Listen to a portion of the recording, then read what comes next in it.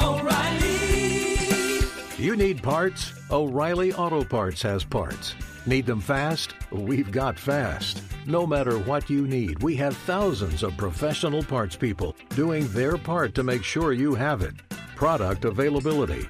Just one part that makes O'Reilly stand apart. The professional parts people. O'Reilly Auto Parts. Being a chef means keeping your cool in the kitchen. And with Resi Priority Notify and Global Dining Access through my Amex Platinum card, right this way. It's nice to try someone else's food for a change. That's the powerful backing of American Express. Terms apply. Learn more at americanexpress.com/withAmex.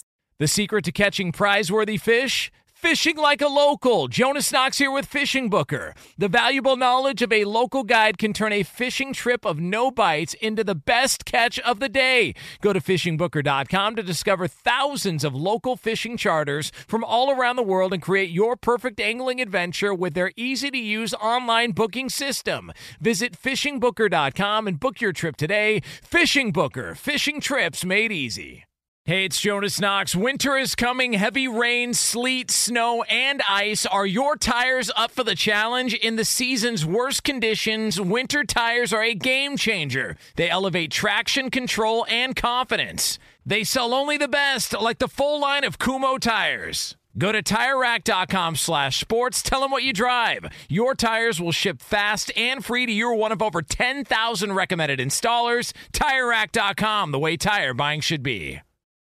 Welcome in, podcast listeners. I think we got a fun show lined up for you here on Outkick this morning. We broke down the NFL Combine, in particular the question, could Kyler Murray go number one overall, and could Josh Rosen be on his way out with the Arizona Cardinals? We talked with Jeff Schwartz about an important question. Why is the penis the only body part not measured at the NFL Combine? And in hour 3, we talked with Missouri Athletic Director about the punishment that has come down that is a bowl ban for Missouri and how it could impact the SEC football division and title races. All that and more, plus a brawl at a Huntsville, Alabama crab leg buffet.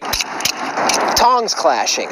And what's the worst thing that could happen to your salsa if you order out for Mexican food? I think I got the answer. All that and more. Thanks for hanging with us. Make sure you download the podcast and tell your friends. Be sure to Outkick the coverage with Clay Travis live every weekday morning from 6 to 9 a.m. Eastern, 3 to 6 a.m. Pacific on Fox Sports Radio. Find your local station for Outkick the coverage at foxsportsradio.com. Or stream us live every morning on the iHeartRadio app by searching FSR. Now let's get this party started. You're listening to Fox Sports Radio. Live from the Geico Outkick Studios, where 15 minutes could save you 15% or more on car insurance. Visit geico.com for a free rate quote. And we're brought to you by TrueCar. When it comes to selling or trading in your car, you need to make good choices, and with TrueCar, you've got a star on your roster, so when you're ready to sell or trade in your car, check out TrueCar. True cash offer not available in all areas. They are officially underway in the NFL Combine, and there are a couple of interesting stories that I think are going to be developed as the NFL Combine continues throughout this week and into the weekend in Indianapolis. And I think a couple of things, let's start with here. First of all, news yesterday comes out. We've talked a lot about what's going to happen with Nick Foles. And I feel like sometimes all the college basketball and all the NFL, all the college basketball and all the NBA, you can get lost in some of the details that come out here. And it's pretty substantial news to finally get a resolution here. The Eagles have decided they're going to let Nick Foles be a unrestricted free agent. Instead of trying to trade him, instead of franchise tagging him, all those things are officially done. And that means that there is going to be a substantial market out there for Nick Foles to try to figure out how much money he is going to be worth. And so there is a big line of teams that are going to be kicking the tires on Nick Foles. And I think he's going to get in excess of $20 million. And in fact, the numbers are out as to where he exactly is going to go. And this is pretty intriguing in and of itself. The Jags, who have been rumored for a long time to be the top destination for Nick Foles, are at the top of the list of teams that are likely to make a move and bring him in. And then the other questions that are out there is who else might be able or willing to make that move. And according to the guys at OddsSharks, Jaguars, prohibitive favorite right now to bring in Nick Foles. The Blake Bortles experiment officially over. If you want to gamble on this, the Jaguars minus 150. Who else is in the mix? The Dolphins at 5-1. And then the Redskins at 9-1, the Bengals at 9-1, Raiders 12-1, Tampa Bay Buccaneers 12-1, Giants 16-1, Jets and Bills at 25-1, along with the Cardinals. Now, here is the other, I think, interesting question that's out there, and I believe we have audio of this, and it is, what is going to happen with the decision of the Arizona Cardinals with the number 1 overall pick? And one of the intriguing things about the NFL Combine is that every coach and GM comes out and answers questions about the team and meets with the media. And so ever since they hired Cliff Kingsbury, the question has been, what are the Cardinals going to do? Are they really committed to Josh Rosen? Or because Cliff Kingsbury happened to say back in, I think it was November, that if he had the number 1 pick, he would go out and draft Kyler Murray because guess what? Now he does have the number 1 pick. Are they going to stick with Josh Rosen or trade him and potentially go and take Kyler Murray number 1 overall? Well, listen to this question and the response asked about Josh Rosen. I think it's the GM Steve Keim of the Arizona Cardinals had this to say. Well, I mean, I think what Cliff said was trying to avoid bulletin board material. I think if you're at Texas Tech, I would have said the same thing about an Oklahoma quarterback. But, again, it's still early in the process. We haven't even gone through a full evaluation at all the positions. So really, it's again, too early to say. Is Josh Rosen our quarterback? Yeah, he is right now for sure. He is right now for sure is the most unbelievable comment that I've ever heard in these kind of situations. He is right now for sure. I mean, that is the weakest vote of confidence that I have ever heard in a starting quarterback when you know specifically you're going to be asked about this question. You know that that's going to be the primary focus of all the media that are there, and you say he is for sure right now. To me, that puts Kyler Murray in play to be the number 1 overall draft pick. I don't think that's overstating things. I don't think that's overreacting. These guys prep for the questions they're going to get from the media in advance. It's impossible to give less of a vote of confidence to anyone, but specifically there. I mean, just think about it in your own job. Like if my boss is Scott Shapiro and Don Martin, they said, "Hey, what do you think about Clay Travis's performance in morning radio?" And they said, "Well, he's our morning radio host for right now, for sure." I'd be like, okay, time for me to start looking for another job. That is just, I think, again, put a pin in this one because Kyler Murray's height's going to be a big story. Kyler Murray's weight, Kyler Murray, what he does at the 40, what he runs it in, all those things are going to become major stories. But so far, the big question that is out there has been, what are the Cardinals going to do? And presently, Nick Bosa is the expected number 1 overall pick. Now, it's also possible the Cardinals are looking at the draft board and they think, hey, we might not even need to take Kyler Murray first overall. If he's our guy, we potentially could trade this number 1 pick. We potentially could trade Josh Rosen, add some more picks, and slide back in this draft process. But I don't remember, you guys may be able to think of it off the top of your heads. This would be a huge story. Now, obviously, getting a new regime with Cliff Kingsbury as a coach factors in here, but I don't remember it happening very often, if at all, that a first-round quarterback in the NFL is traded before his second season. It's a good hypothetical question for you guys out there, and maybe somebody in the crew can think of it, but can you think of a first-round quarterback who has ever been drafted and then traded by the team that drafted him before his second season arrives? That's almost unheard of because of the investment at the quarterback position in general.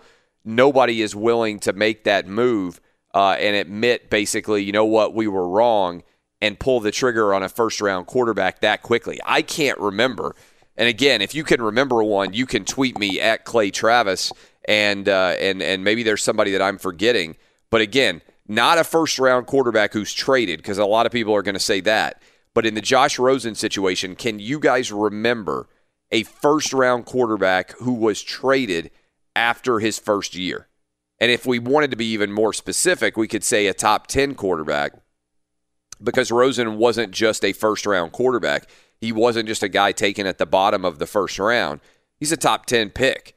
So I can't remember that ever happening, where you trade after a year. I think that would speak to how highly Cliff Kingsbury and the Arizona Cardinal Brain Trust would view Kyler Murray, and also carry a lot of weight about the overall value that the Cardinals are going to put in trying to find the perfect quarterback to run Kingsbury's offensive system.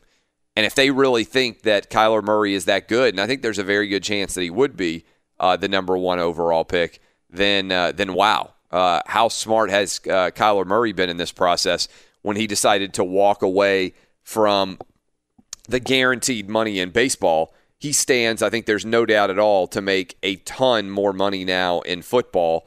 And that's going to be, as we said, the number 1 story as we play out the next couple of days of this show, and certainly of this weekend at the NFL Combine. When we return here momentarily, I'm going to dive into that question. We're going to talk about Nick Foles, where we think he's going to go. Also, some wild and crazy action last night in college basketball and in the NBA. The Lakers got a win to keep their flickering playoff hopes alive. We'll talk about whatever happened in that game. Roadmap for you in terms of where we are headed in this show. In hour 2, we'll talk with Jeff Shorts. We'll talk with him about that combine experience, what he felt about it, how important it is, what he'll be watching for in Indianapolis. Also, and this is going to be pretty interesting, I think. In hour 3, we are going to talk with the athletic director of the University of Missouri, Jim Sterk. He's going to join us. If you haven't been paying attention, the University of Missouri got hit with drastic and debilitating, some would say, NCAA sanctions that were far in excess of the penalty that they deserved, and in my opinion. And so their athletic director, again, Jim Sterk, is going to join us, and he's going to dive into that, and he's going to make his case on why Missouri was overpunished. I don't think he's talked a ton to the media since this ruling came down from the NCAA, so that should be a pretty interesting and engaging conversation as we chase down that story. All that and more. We will continue to break down all of that. Plus, I've got an update for you on the University of Iowa radio announcer who was suspended for the remainder of the year for using the phrase King Kong to describe a black athlete in the wake of that game that they lost, Iowa did, against Maryland. There has been a new development in that case. We will talk about it. All that and more. I am Clay Travis. This is Outkick the Coverage. Thanks for hanging with us. Thursday edition. Almost March Madness here on Fox Sports Radio. Be sure to catch live editions of Outkick the Coverage with Clay Travis weekdays at 6 a.m. Eastern, 3 a.m. Pacific on Fox Sports Radio and the iHeartRadio app. It's always good to be in the know, but it's especially important when it comes to your personal information like your Social Security number.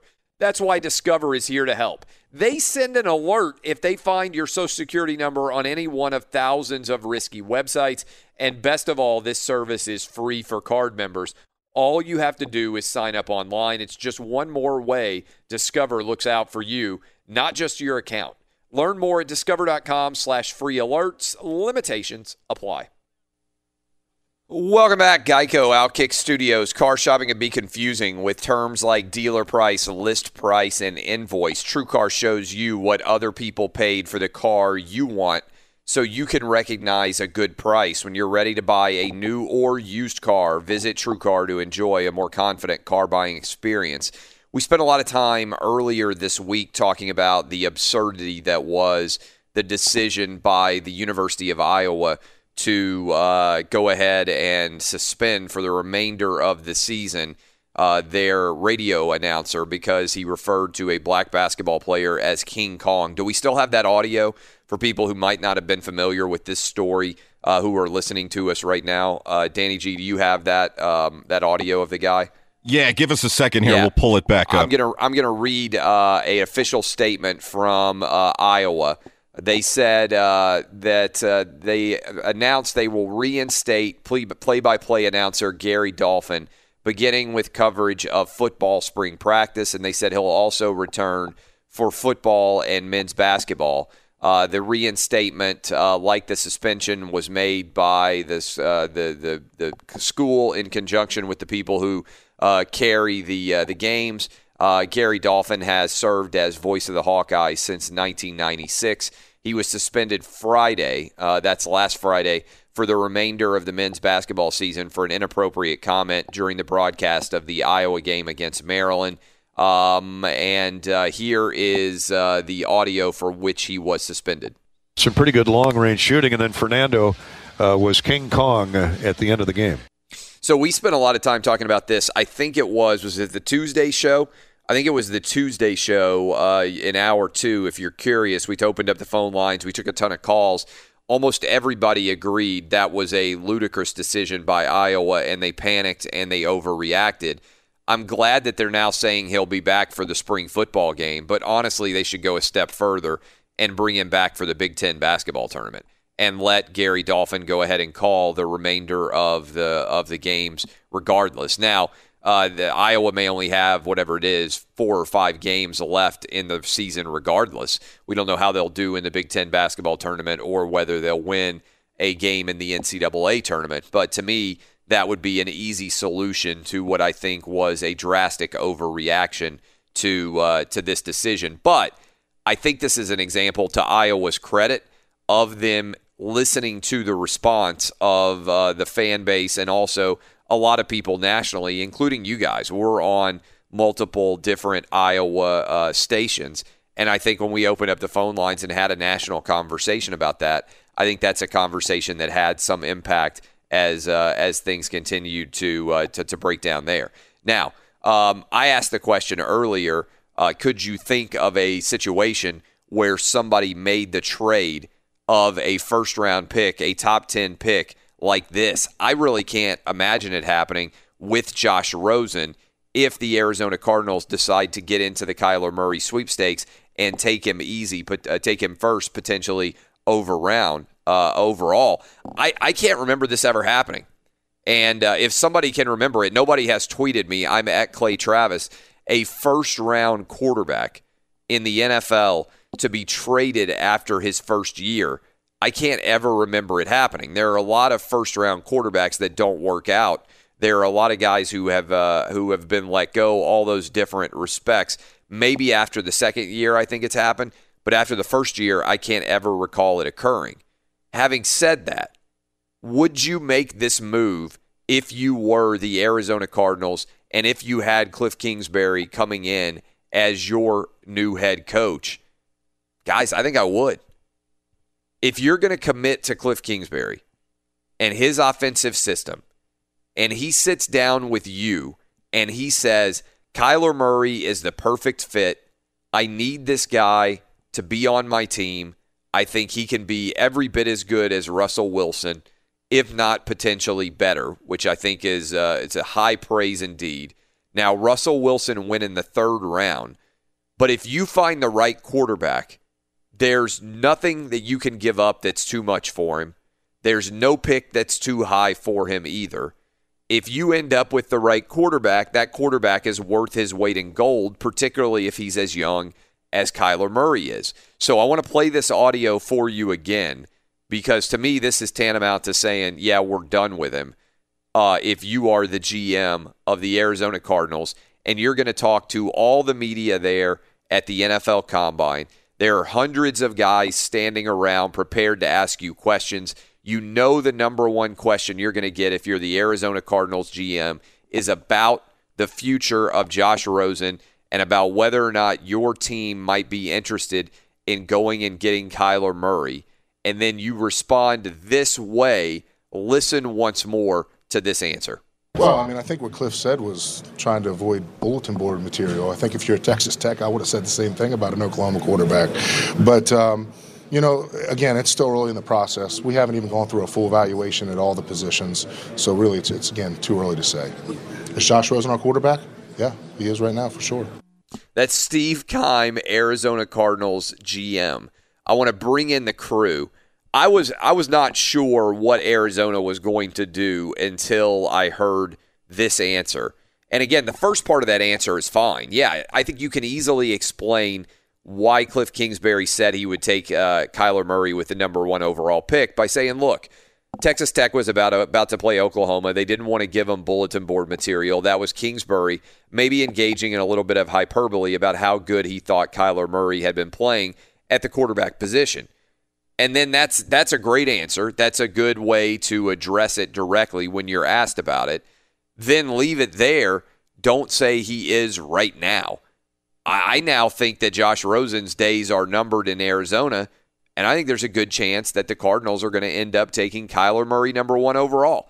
Let me bring in the crew. Do you guys think I'm crazy for having that opinion, Danny G? No, not at all. It seems like Steve Keim gave Josh Rosen the kiss of death right there. We know in sports, anytime a GM or a coach or the front office says something like that, then usually your days are numbered. Now, my question to you is, our friend Jeff Schwartz, did you see his tweet yesterday? He proposed that the Giants send a 2 plus other picks to Arizona for Rosen and get their future quarterback. There's a lot of talk about that, earlier. I think that would then be and we'll talk to Jeff Schwartz about that in hour 2. But that, to me, would be a sign that the Giants don't believe in anybody in this year's draft.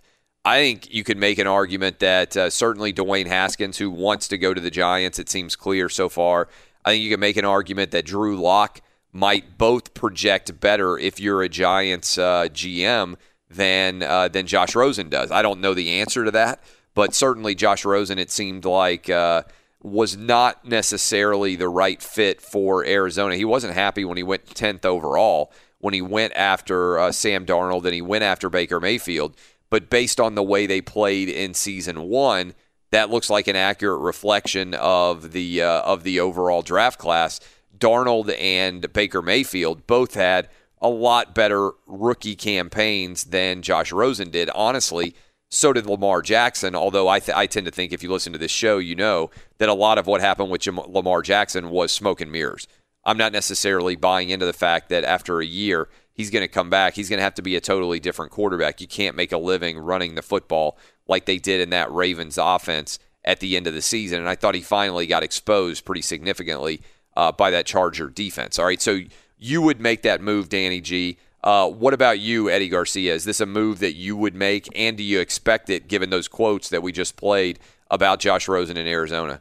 I don't expect it, and I don't put a lot of stock in anything that GMs say leading up to a draft or a trade deadline or something like that. When you hear that quote, I mean, either Steve Keim completely misspoke and he was trying to put this story to rest, and he's just an imbecile in his choice of words. Because, again, I think this is significant because all of his PR staff would have been like, hey, you're going to get questioned about this. You're going to get, you need to have your answer prepared.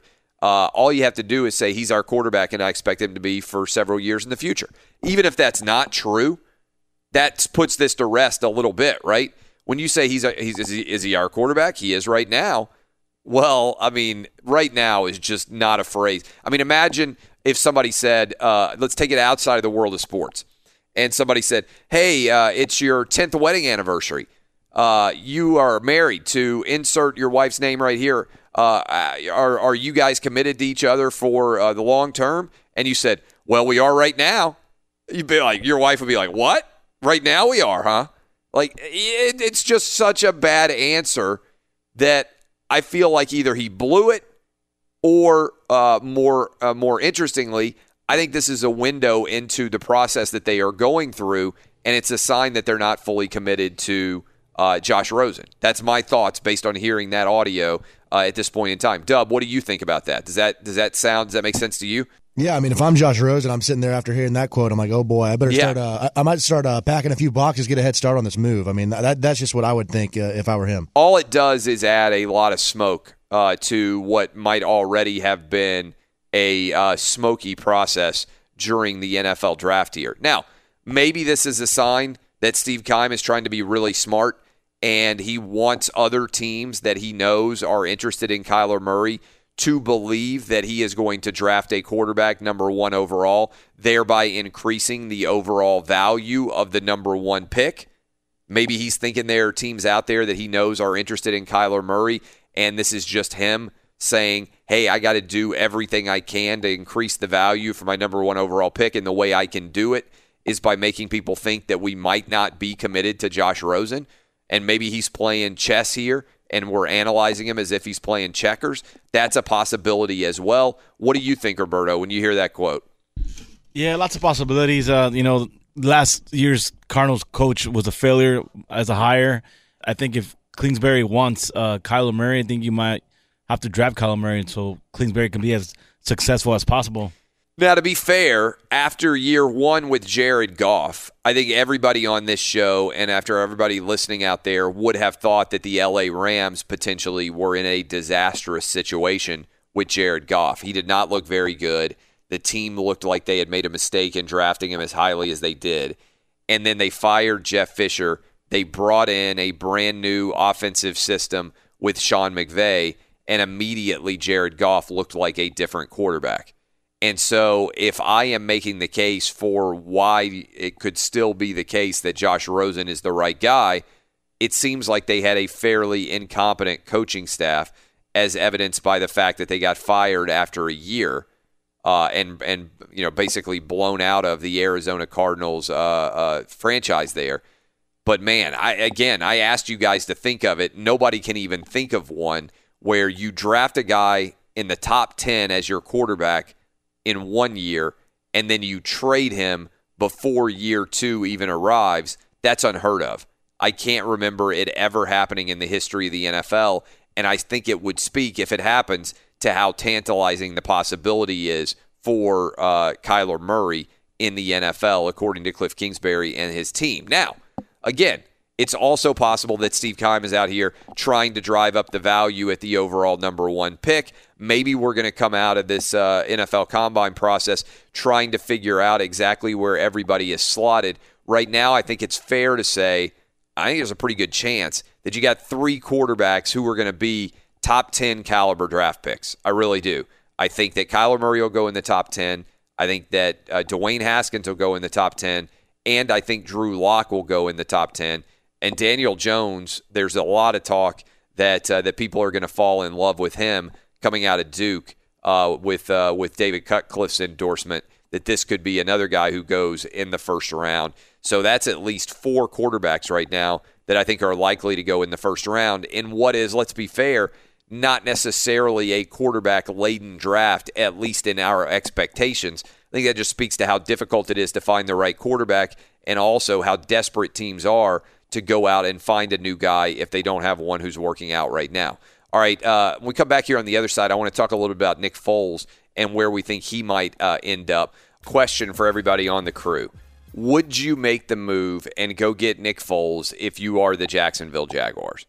Is he a difference maker for your team to such an extent that replacing Blake Bortles and giving him $20 million plus in guarantees, because I think that's certainly where you're going to have to go if you are Jacksonville, that it makes a lot of sense? And on top of that question, I think a secondary question that has to be asked is, do you like the move? You know, we've already talked a lot about Nick Foles to Denver. The league trade can't be made, but that story has already been broken. The idea of bringing Joe Flacco to the Denver Broncos, or would you rather have Nick Foles if you were the Broncos? If you have the ability to either go grab Joe Flacco or go grab Nick Foles, is there one guy you'd rather have than the other? I kind of think when I see what John Elway is doing, that he's maybe overplayed here, his hand. Why wouldn't you make a run at Nick Foles first? Because I think he's superior to Joe Flacco. before you agree to trade for Flacco. Foles is younger. He's been more successful of late, and arguably he could fit just as well in Denver as Joe Flacco could. These guys are somewhat similar, right? Big, strong, statuesque in the pocket quarterbacks. To me, the story is, to a large extent, what do you do there? I think Jacksonville may be in excellent shape because I'm not sure that there's anybody else who's really going to go that aggressively after Nick Foles. But maybe I'm wrong. I mean, the whole state of Florida is in a little bit of quarterback uproar, right? I mean, if you think about where Nick Foles could go, the Jags are the favorite right now. But look at Tampa Bay.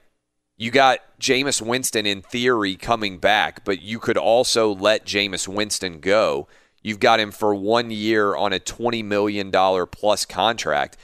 Wouldn't you rather give Nick Foles $20 million plus if you're the Tampa Bay Buccaneers? Meanwhile, down in Florida, it seems clear that Tannehill is not the long-range future of the Miami Dolphins. They're bringing in a new quarterback. Do you want to go into the draft and draft a first-round guy, whether it's Drew Lock, whether it's Dwayne Haskins, whether it's Daniel Jones, whether it is Kyler Murray, depending on what exactly is available to you there? Or do you think a guy like Nick Foles could make more sense in your offense? To me, the state of Florida is in such quarterback flux right now, I can make you an argument that the Dolphins, the Jags, and the Tampa Bay Buccaneers should all three be out there trying to make a move in this particular arena. And in fact, all three of those teams are at the top of the list when you consider where guys should be what teams should be pursuing Nick Foles. All three of those Florida teams are at the top of the list. What would you guys do? Who should sign him? Danny G, in your mind, what team makes the most sense for Nick Foles? Well, first, I like Nick Foles more than Flacco. So, yeah, if I'm Elway, I'm kind of thinking maybe Elway has just bungled everything with the quarterback position, which is just the latest evidence, as if you needed any, that being great at something as a player does not mean you're going to be great at something as an executive. Yeah. Because I don't think anybody out there could question that John Elway is one of the greatest quarterbacks of all time, and you would think he would be able to watch quarterbacks and figure out who his guy's going to be. But other than making the decision to persuade Peyton Manning to come to Denver, the quarterback position with the Broncos has been a dumpster fire with John Elway in charge of making those decisions in Denver. But remember, the Broncos, one of their biggest needs is to fill the holes in their O-line where they struggled last season. So the Eagles, you think about it, they have a very solid O-line, lots of weapons on offense, top coaches. So Foles didn't do that by himself. Written down here, I have Miami. And what about Cincinnati? I would rather have Foles than Dalton. Yeah, I haven't looked exactly at what is owed to Andy Dalton, who obviously is coming off of a substantial injury, and they've got a new coach finally after all the years of Marvin Lewis. There could be some arguments there that could make sense. I mean, they're on the list of available teams. I think the state of Florida, maybe more so than anywhere else, is in flux. I'm going to open up phone lines. We'll take a couple of calls on this. Who do you think makes the most sense to go get Nick Foles? You can think about your team. You can think about other teams. Jacksonville is the prohibitive favorite. But are there other areas? Danny G makes a case maybe. Maybe you replace Andy Dalton with the Bengals. Do you consider it with Jameis Winston with Tampa Bay Buccaneers? I would. I think Nick Foles is a better option than Jameis Winston. Would you do it in Miami, or would you rather go into the draft and go get a new guy to replace Ryan Tannehill? Lots of different questions out there. We'll discuss it. I'll open up the phone lines. We'll talk about it with the crew, 877-996-6369. We'll also discuss this with Jeff Schwartz in hour 2 as we continue to roll. My name is Clay Travis. This is Outkick the Coverage. Thanks for spending your Thursday morning with us here on Fox Sports Radio. Welcome back, Geico Outkick Studios. Become a new card member, and Discover will match all the cash back you've earned dollar for dollar at the end of your first year. Learn more at discover.com/match. Limitations apply. Dub points out, and a couple of you have on Twitter as well, that I should have referenced this. Brett Favre, Dub, you said as close as you can think of to a guy that a team has given up on after a year. He wasn't a first-round pick, but you say, how does he fit in here? He was the 33rd overall pick by the Falcons. And he got traded after 1 year to Green Bay, and we know what happened next. And he obviously sat for a couple of years, didn't he, before he officially ended up taking over, if I'm not mistaken, in Green Bay. But, yeah, he was the first pick or one of the first picks of the second round back in the day. And but top 10 pick, I mean, this is kind of unheard of what we're discussing, the idea that you could make that trade. A couple different people want to weigh in. Let me go to the phone lines here. Brandon in Atlanta. What's up, Brandon? Clay, I would think it would make sense for the Redskins to take this guy because their quarterback is obliterated. Who knows if that guy's ever going to take the field again? Yeah, with his leg being That's broken a good the way point. it is. They've got a pretty good defense that was tired for staying on the field all year last year because they couldn't move the ball. They've got a pretty decent running back, but I think they've got Josh Jackson and Colt McCoy. I mean, you might as well have a roll of paper towels and a gallon of 10W30 motor oil at that point because you got nothing to start a fire and burn the team down. So, yeah, it's a good point. The Redskins should definitely be in the mix here for everybody. Now, the word is that the Redskins may feel like Colt McCoy is going to be their quarterback coming back for the start of the season, that they feel like he could be good enough. That seems a little bit optimistic to me based on what Colt McCoy has done throughout his career so far. If you don't remember, Colt McCoy came in for Alex Smith and broke his leg, not anywhere near as severely as Alex Smith was injured, but that the Redskins may believe they could use him as a bridge towards a young quarterback. I would imagine if the Redskins do go with Colt McCoy, it's a sign that they're going to take a quarterback in the first round, and also a sign that they may not have the financial flexibility because of the money they committed to Alex Smith. I know it's a little bit of a tricky situation there. I mean, that Alex Smith injury was so devastating, and the number of surgeries that he's had to have since then. I mean, I think he spent a month in the hospital trying to recover. I mean, it's just that was a gruesome knee injury, multiple broken places on that leg. I think he got an infection. I mean, just all sorts of really bad and ugly components to that injury. To me, as you kind of sit around looking at that situation, it almost is. I don't know how you could do this, and there may be some part of the collective bargaining agreement where this exists. But I think when you have a devastating injury like Alex Smith to a guy you've committed a lot of money to, I almost think you need an out on the salary cap.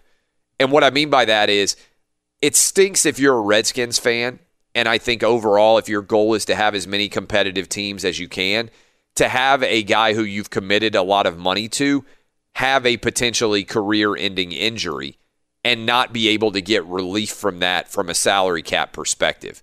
Does that make sense to a lot of people out there listening? Do you understand? Let's just say we like a guy and we think he's worth $60 million, right? This seems like something that could be a part of the new collective bargaining agreement, that if you have that guy suffer a career-ending injury, you can still give him all of the money that he's owed, but you can also take it off the books so that you don't have to be responsible for that.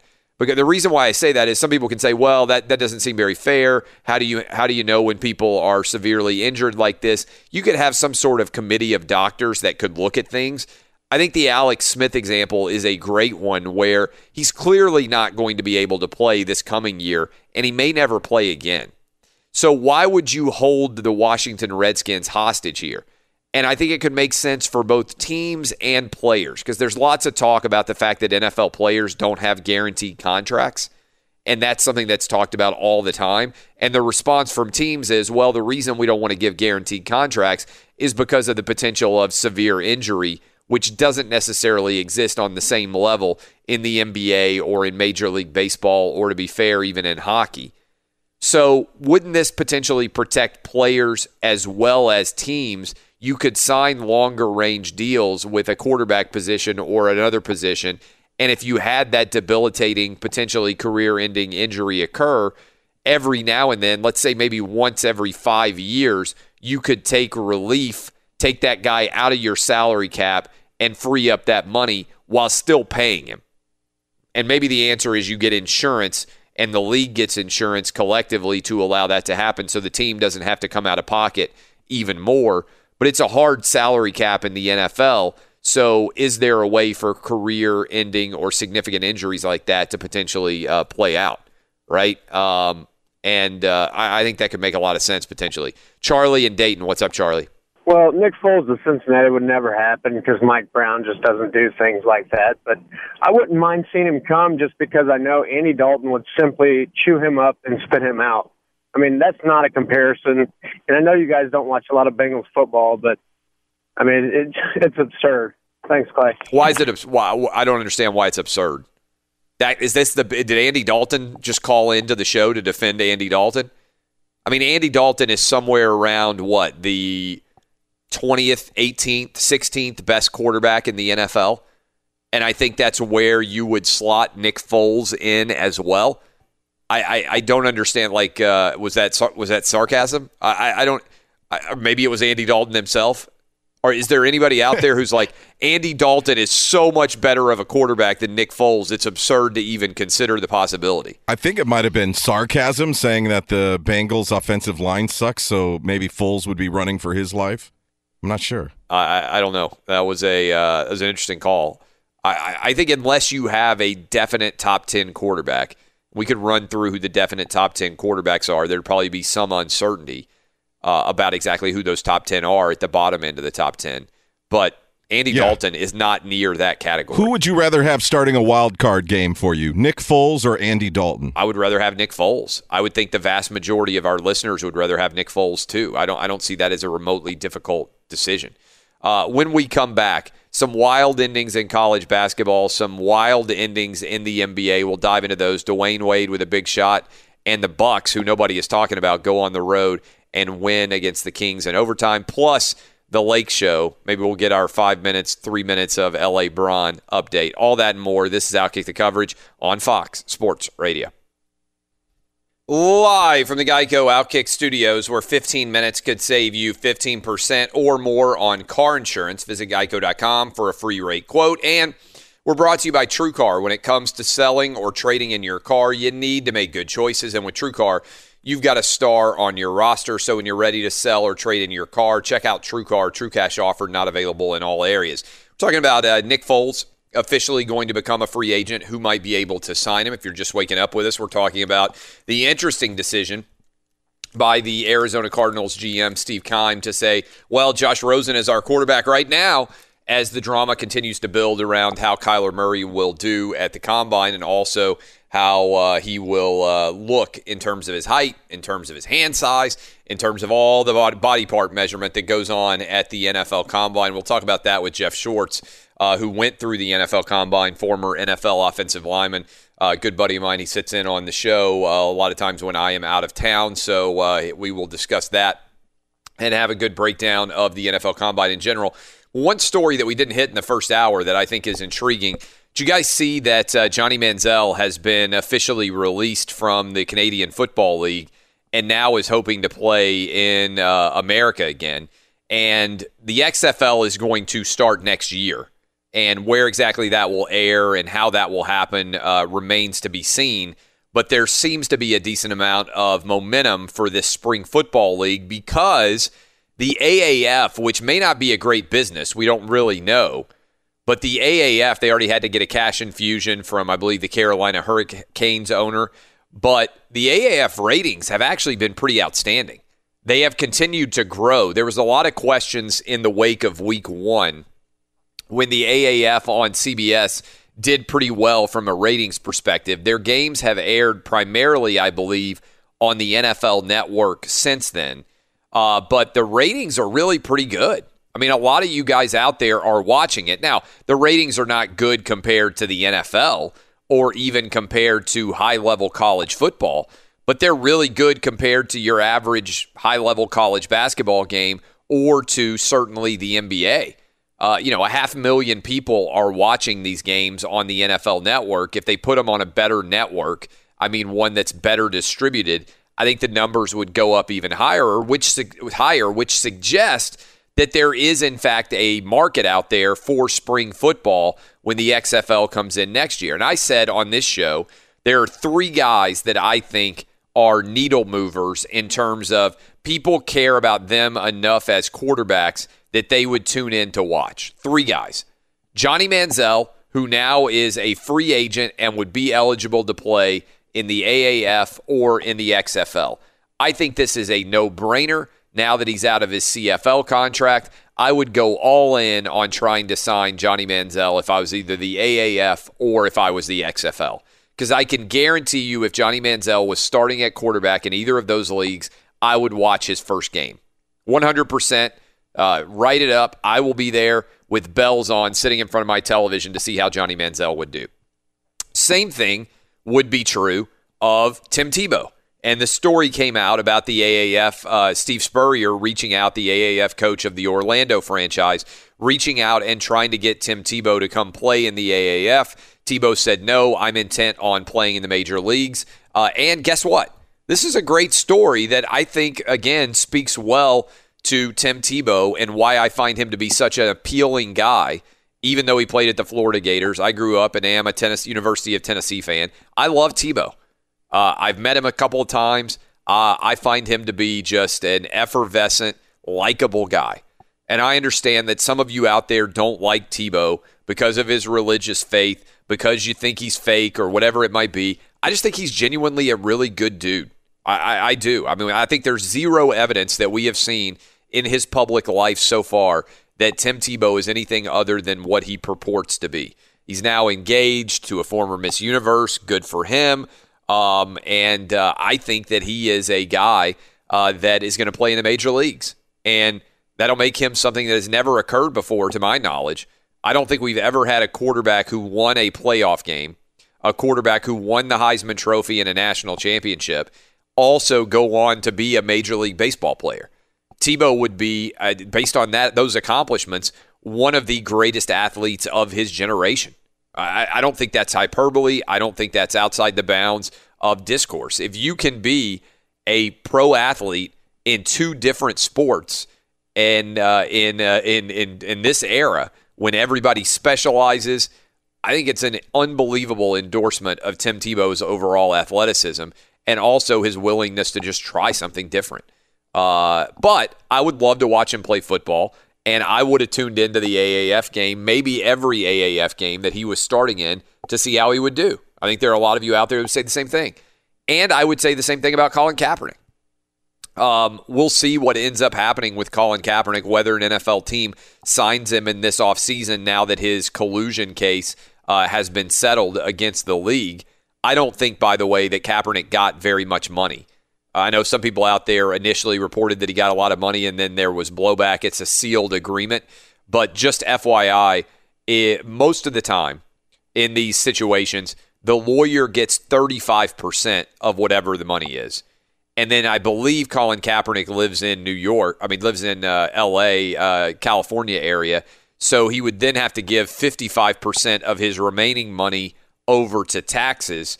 So even if Colin Kaepernick had gotten $50 million, by the way, after taxes and after his lawyer's share, he ends up with like $17 or $18 million. Now, I don't think he ended up anywhere near $50 million.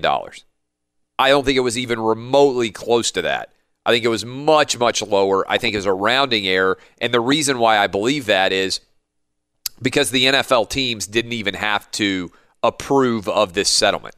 And for lawyers out there or people who aren't lawyers, the way to think about this is usually in the NFL, if a settlement is going to materially impact the overall revenue of the NFL teams, they would have to make a decision to agree to that payment. In other words, when they settle the concussion lawsuit, and it's going to cost whatever it ended up costing, $700 million, $1 billion for the NFL owners over a multi-year, they have to agree that all of them are going to take a 30-second share of that cost out of the overall NFL revenue pool. Understand that? If they were going to have to pay Colin Kaepernick a lot of money, such that it was going to materially impact overall revenue for the NFL teams, the NFL teams would have had to approve this settlement. They didn't have to do that. That suggests to me this is a rounding error for individual teams. Probably each individual team is going to have to pay $1 million or less to Colin Kaepernick. So I don't think Colin Kaepernick got this massive windfall of cash in order to settle this case. I think he probably got in the neighborhood of $15 or $20 million. Now, That's not bad. Good for Colin Kaepernick for getting $15 or $20 million, but you have to immediately discount this in a substantial way because his lawyer on the contingency fee basis immediately gets 35% of that recovery. And then over half of that recovery is going to go to taxes. So if he got $20 million, Colin Kaepernick would walk away with $6 or $7 million. Nothing, right? So I think Kaepernick is in the business of needing money. And if that is in fact true, then I think it's a no-brainer for the AAF and the XFL to go out and try to sign him because he is the third guy, I think, out there who's not presently playing in the NFL that could bring in a substantial audience if he were signed. So you got Tebow, who looks like he's going to be a Major League Baseball player. He's off the table. You got Manziel, who's now a free agent. I would be stunned beyond belief if Johnny Manziel isn't in the AAF or more likely in the XFL next year. And then you have Colin Kaepernick. All three of those guys, to me, are no-brainers. Let's bring them into the league. But the big story here is I think that people have to be ecstatic with the results of the AAF so far because it suggests that there is, in fact, a big market out there for spring football and that lots of people want to actually make sure that they are able to watch spring football, even if maybe by and large the overall amount of attention to this league has not been very high. I guarantee you if the AAF went out right now and signed Johnny Manziel and he was in a uniform and he was starting, I just don't think that's very realistic.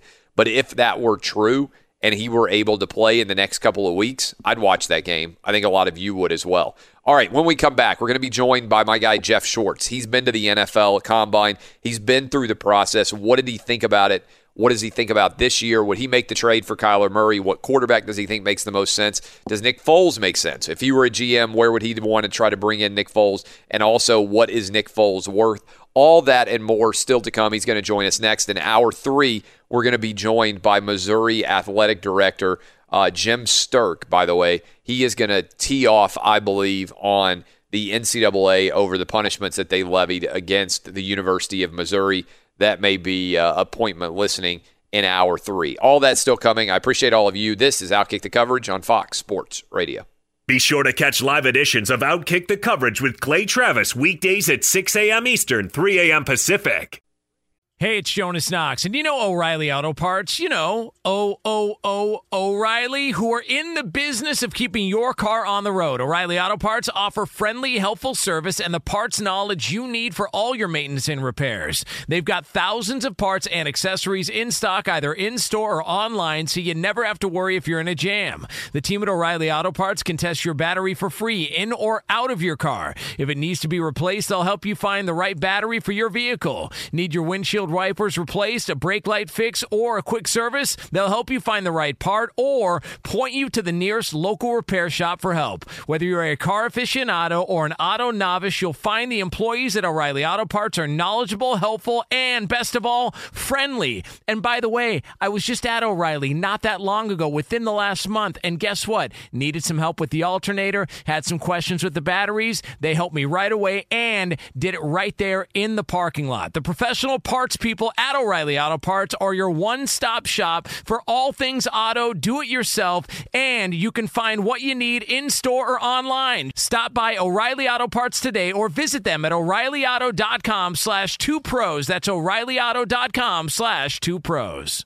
Hey, it's Jonas Knox. All right, game off. We got to pause here to talk more about Monopoly Go. I know what you're saying, flag on the play. You already talked about that, but there's just so much good stuff in this game. In Monopoly Go, you can team up with friends for time tournaments where you work together to build up each other's boards. The more you win together, the more awesome prizes you unlock. And there's so much to get. Unique stickers you can trade with friends to complete albums for big prizes. Cool new playing pieces to travel the boards with. Hilarious emojis for taunting friends when you smash their buildings or heist their vaults. Plus, Monopoly Go feels new and exciting every day with constantly changing tournaments and challenges. A ton include their new unique mini games like digging for treasure or a robot pachinko machine. And there's always new timed events that help you win big, like massive multipliers for everything you win or rent frenzies. There's always something fun to discover in Monopoly Go, so get off the bench and go download it now free on Google Play or the App Store. Game on! What's the secret to catching prize-worthy fish in exotic waters? Learning to fish like a local with Fishing Booker. Hey, Jonas Knox here with Fishing Booker. There's only one way to turn a fishing trip of no bites into the best catch of the day, and that's with the valuable knowledge of a local guide. With FishingBooker.com, you have the world's largest booking platform of local fishing guides right at your fingertips. Use Fishing Booker's easy-to-use online booking system and discover thousands of local fishing charters from around the world ready to share their tricks of the trade. Create your perfect fishing experience and search for charters by location, species, salt versus freshwater, and more. Plus, it's smooth sailing with Fishing Booker's simple online payment method. You'll always fish with confidence when you start fishing like a local. Start your angling adventure now with Fishing Booker. Visit FishingBooker.com and book your trip today. Fishing Booker. Fishing trips made easy. Hey, it's Jonas Knox. You've put it off long enough. It's time to replace your tires. Tire Rack has tires that will elevate your drive. Touring tires for commuter comfort, performance tires for sporty handling, all-terrain tires for on- and off-road adventure. Go to TireRack.com to get started. Not sure where to begin? Use the Tire Decision Guide to get a personalized tire recommendation. The right tires for how, what, and where you drive. Choose from the full line of Continental tires. Shipped fast and free to a recommended installer near you. Or choose the convenience of mobile tire installation. They'll bring your new tires to your home or office and install them on site. It doesn't get much easier than that. Go to TireRack.com/sports to see their Continental test results, tire ratings, and consumer reviews. And be sure to check out all the current special offers. Great tires and a great deal. What more could you ask for? That's TireRack.com/sports. TireRack.com, the way tire buying should be. Welcome back, Geico Outkick Studios. Jay-Z bringing us back here. All right, let's bring in my guy, Jeff Schwartz. Schwartz, when you were naked, basically standing in your underwear in front of a bunch of men and they were writing down notes about you at the NFL Combine, how did that feel? It's a little weird. It's really more weird probably because it's your first time in front of NFL personnel. I mean, the night you get there, you kind of meet with a couple teams, maybe have some interviews, but now you're in a whole room being judged on your appearance. And it's funny because you think the times we live in now, people would get really outraged about that experience, but people don't seem to really care, which is fine. I mean, I don't care. But yeah, it's awkward. I mean, you're in your tights, and they're writing down notes about your body structure and what you look like, and it is a big day, though. I mean, if you're Kyler Murray, who weighs in today, you better be about 205, or people have questions about why you're not, prepared to put on weight. What we always talk about this, and I do think it's funny. How long does the measurement process take? And they do measure every body part, right, except for your penis? Yes, they measure all. Well, they don't measure your legs and whatnot, but yes, they measure your height, your weight, your arm length, your hand length. You have to do like a squat, if I recall, to kind of see your ankle mobility in front of everybody, and then they read everything off. But yeah, I mean, imagine if we knew that if your penis was a certain size, that you were going to be a great NFL player. Now the problem is we have a couple guys that might throw that number off a little bit. I mean, if that ball had been a yard, if that throw had been a yard longer, then times go to overtime, and they eventually win the Super Bowl, that whole thing would be out of whack. But it is amazing to me. Hold on a second. In this day and age where everybody's like, oh, me too, like you can't judge everybody based on their body. Like literally there's nothing that compares for women to what happens to men at the NFL Combine, where you are put in your underwear, where you walk out in front of whole rooms of people, where they measure every aspect of your body except for your penis. And that they like sometimes they'll say like, oh, he has short arms, or lacks ideal arm length or something like that. If they said as part of your scouting combine, lacks ideal penis length, I think you probably have to retire, right? that would be the death of your NFL career if that was, because guys go back, and we see this time of year where guys go back and kind of like review their scouting reports and tweet about them. Yeah. Especially guys that had a guy like myself. I wasn't a Pro Bowler or all-pro player, but I'd probably go back and read my combine report, and maybe if guys were to marry up in life, when they get married, they can put out a quote about the size of their package at the combine and prove everyone wrong. I mean, I don't know. It would be fantastic television. I know they're airing the Combine on ABC this weekend. Like yeah. actual, it's gotten to the point now where it's a monster deal, and people love the process of the NFL Combine. Even Mel Kiper has actually never been to an NFL Combine. It's his first Combine this week. So there is a lot of interest in what's going on in Indianapolis. Danny G says he has the Combine report they wrote about you. When was the last time you read it? I don't know, probably a couple years ago. All right, what did they say about Schwartz? I have the best workout. Massive man whose size and upper body strength make him an imposing drive blocker, but with only marginal foot quickness and balance, Schwartz is a liability in pass protection. He struggled with a back injury throughout his junior year, and his play improved when healthy as a senior. However, struggles throughout the week of practice at the East-West Shrine game and during the game will push him down the board. So first of all, that's not accurate. You're not actually that strong. So let's first. Right, which is no. I know that people think, but that's actually true. Like, what's really funny is the reason why I was a good run blocker is my legs, not my upper body. Like, that's a terrible report. I benched like the most I ever did was 27 on 225, but that was like 3 years after the Combine. So I've never. That's not it. I have really see. This is the problem with some of these evaluations is they're like totally wrong. Yeah, I have very strong hands, and that's what I used for upper body strength. Very strong. And I have a strong back, hands and back, and then my legs are massive and very strong, and I was able to use those and roll. And knowing angles too is very important. So yeah, that's. But yeah, the East-West Shrine game was a struggle for me. It was the first time I'd been in a 3-point stance since about 3 years in college, so it was a rough week. But that's about right, though. I mean, that's what people said my whole career is couldn't move well enough and not strong enough.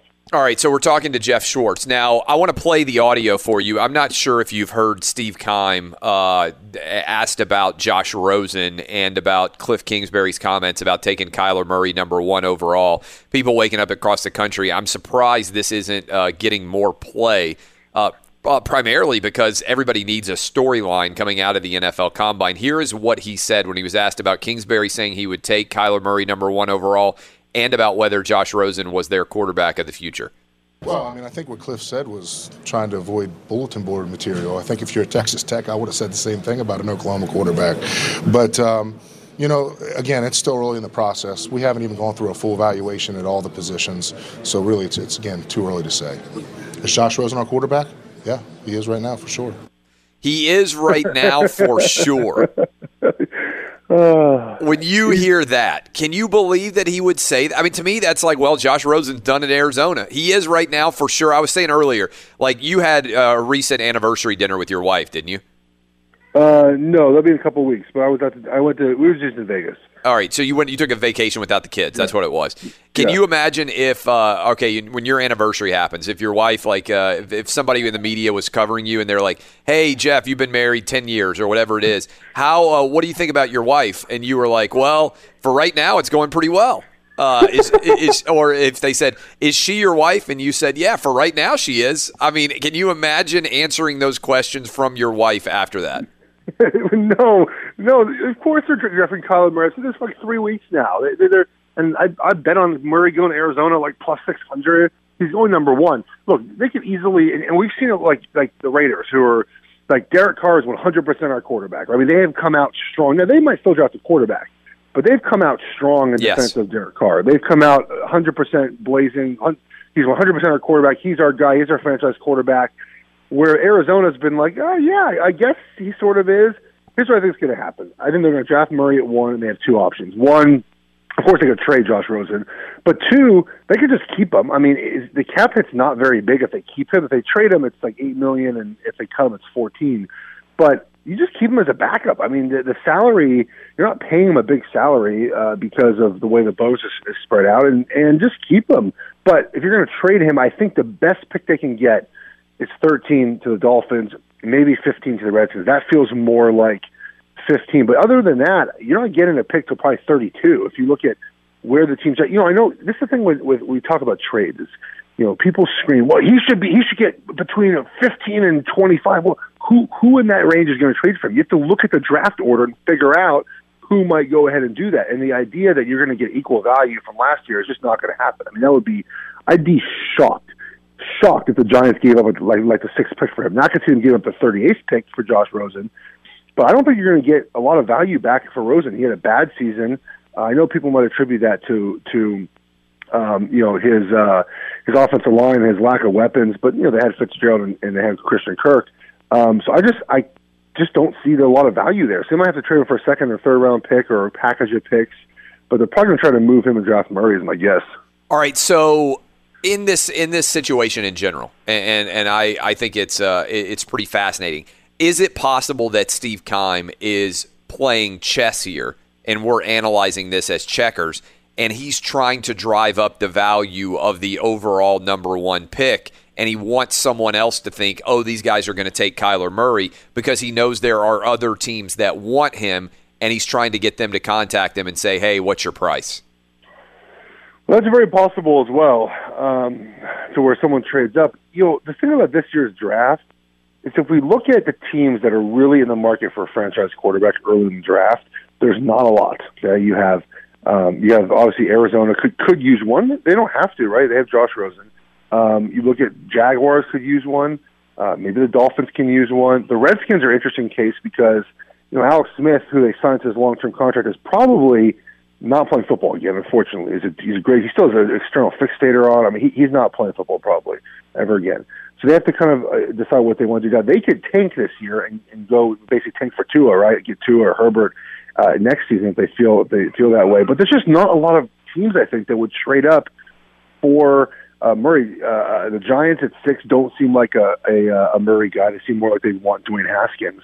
There's just not a lot of options. So, yeah, he could be doing that. But, dude, I think Murray fits that offense so much better than Josh Rosen does. So I just think it's a better offensive fit, too, to just draft the guy that you want to play in your offense. And you're starting over. You got to admit a mistake at some point. What would you do if you were looking at these teams? You mentioned all those teams, the Redskins, the Dolphins, the teams that could be in the mix, the Jags, to go out and draft a quarterback. How would you make that decision compared to Nick Foles? If you're a GM right now, what is Nick Foles worth? I think Nick Foles, you bring him into a team that's kind of ready to win now, sort of, like Jacksonville. Like if I was Jacksonville, I'd make a play for Nick Foles very hard because you know that you have the defense in place, you have your offensive line in place, you have your running backs in place. You need to add some offensive weapons to maybe help him on the edge, but you're there, right? Like you are very close to winning right now. So you add Nick Foles. If you add a Kyler Murray or Dwayne Haskins or even a Drew Lock, it's going to take a couple of years. Your window is kind of short in Jacksonville. If you're like Washington, for example, just take your time. I mean, you're not very talented outside of quarterback. I mean, there are some good positions. You have Ryan Kerrigan. You have a decent offensive line. You have Jordan Reed, things like that. But just kind of you don't have to rush. Miami doesn't have to rush and get a Nick Foles. They can take their time and draft a young quarterback. It just depends on where you are with your roster and what your expectations of winning are. If you want to win now, go get Nick Foles. If you want to build your roster up and take your time with a quarterback, go draft the guy. I think Tampa Bay potentially is fascinating here. They've got to pay Jameis Winston over $20 million for a 5th year. They're not sure if he's the guy or not. Would you rather pay Jameis Winston over $20 million or would you rather pay Nick Foles over $20 million? It's a good question. I don't know if Nick Foles, I think he could fit in Bruce Arians' offense. You know, the Eagles' offense is more of a quick-hitting offense. Bruce Arians tends to throw the ball a little bit deeper. And I actually think Jameis Winston might have a really good opportunity to be pretty good in that offense. If he can limit his turnovers, he has the arm to do well. I think that they might just sit pat, see how Jameis Winston does, and I think he's going to do really well in that offense. Bruce Arians is a quarterback whisperer. We know Jameis Winston has the talent. We've seen it all the time, his big arm, but the turnovers are what crush him. He's fumbled the ball. If you count fumbling, and not every ball is recovered, but fumbling and interceptions, he has more than one a game so far in his career. You got to limit those, but I think he could do decently well with Bruce Arians. I don't think they're going to draft a quarterback this year. Yeah, I don't necessarily know they're going to draft. What about your Titans?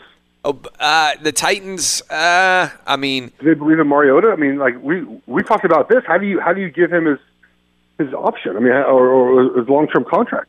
You can't give him a long-term contract. I think you're going in for 1 year on $20 million.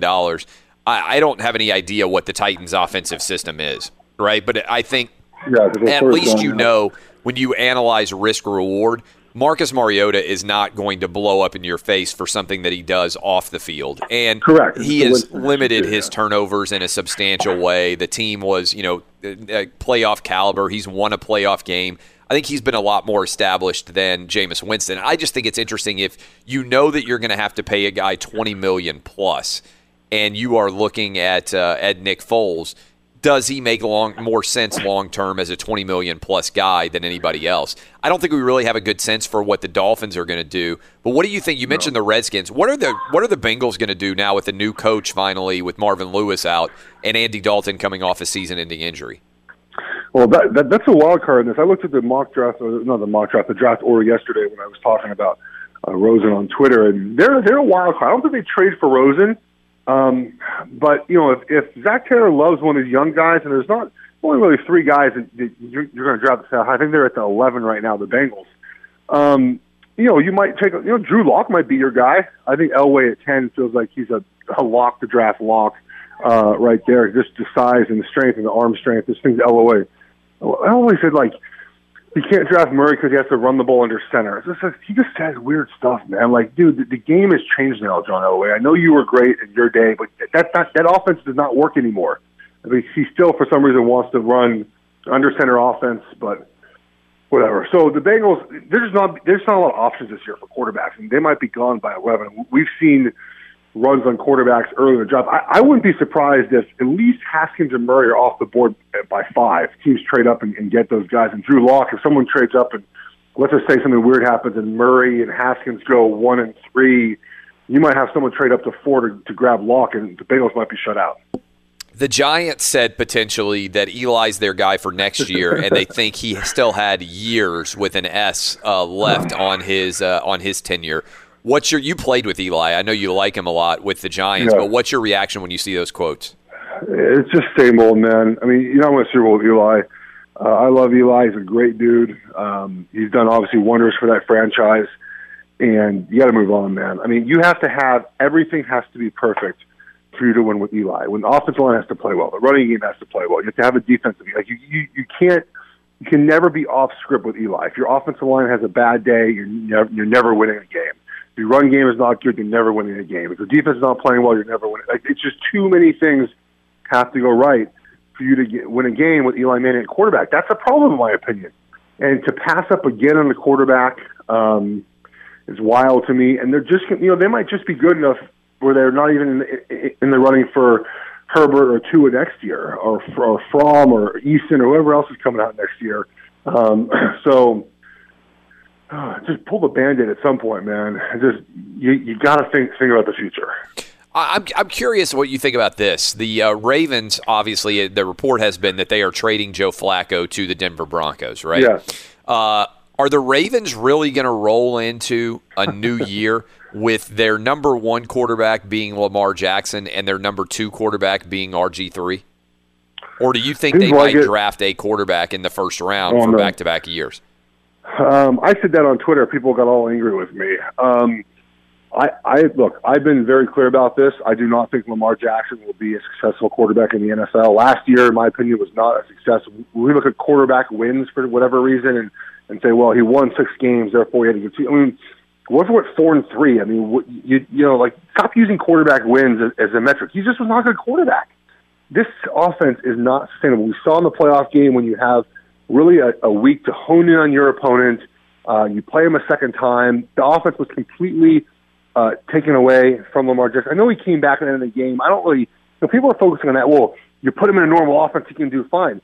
Well, they could have done that all season. And they didn't do it because he couldn't do it yet. So we'll see how they change the offense. I mean, they have to throw the ball obviously more this year, but you're not winning with that offense in 2019. It's not going to happen. You also had a year where your defense was absolutely fantastic. What if your defense takes a step back this year and you go from being second in the league to 12th and you lose a couple of these? Plus, this is important, they beat like the Falcons, Bengals, Raiders, Bucks, and the Browns, 5 non-playoff teams in that 6-game stretch. They had 1 good win at San Diego where the offense did nothing that game. They had 16 points on offense. So I think it's fool's gold. I don't know what they're doing, but they're obviously all in on Lamar Jackson.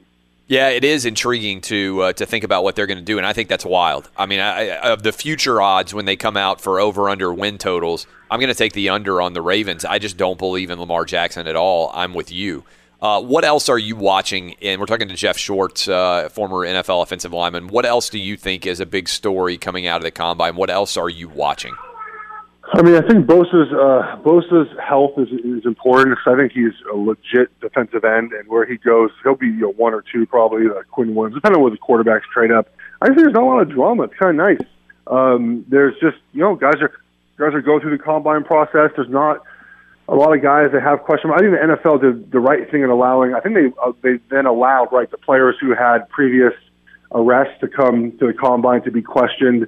Just seems like a quiet offseason, which is, I think, great for the NFL. The Kaepernick settlement is done and gone away with, and that's just business as usual. I like it. I like just the business as usual. Do you think anybody will sign Colin Kaepernick as a backup? Well, first of all, the Patriots are not doing that. I don't know why his lawyer. I thought that was very not inappropriate. The wrong word, but just that was wrong. The Patriots are not signing him. Why would you throw it out there? It doesn't fit.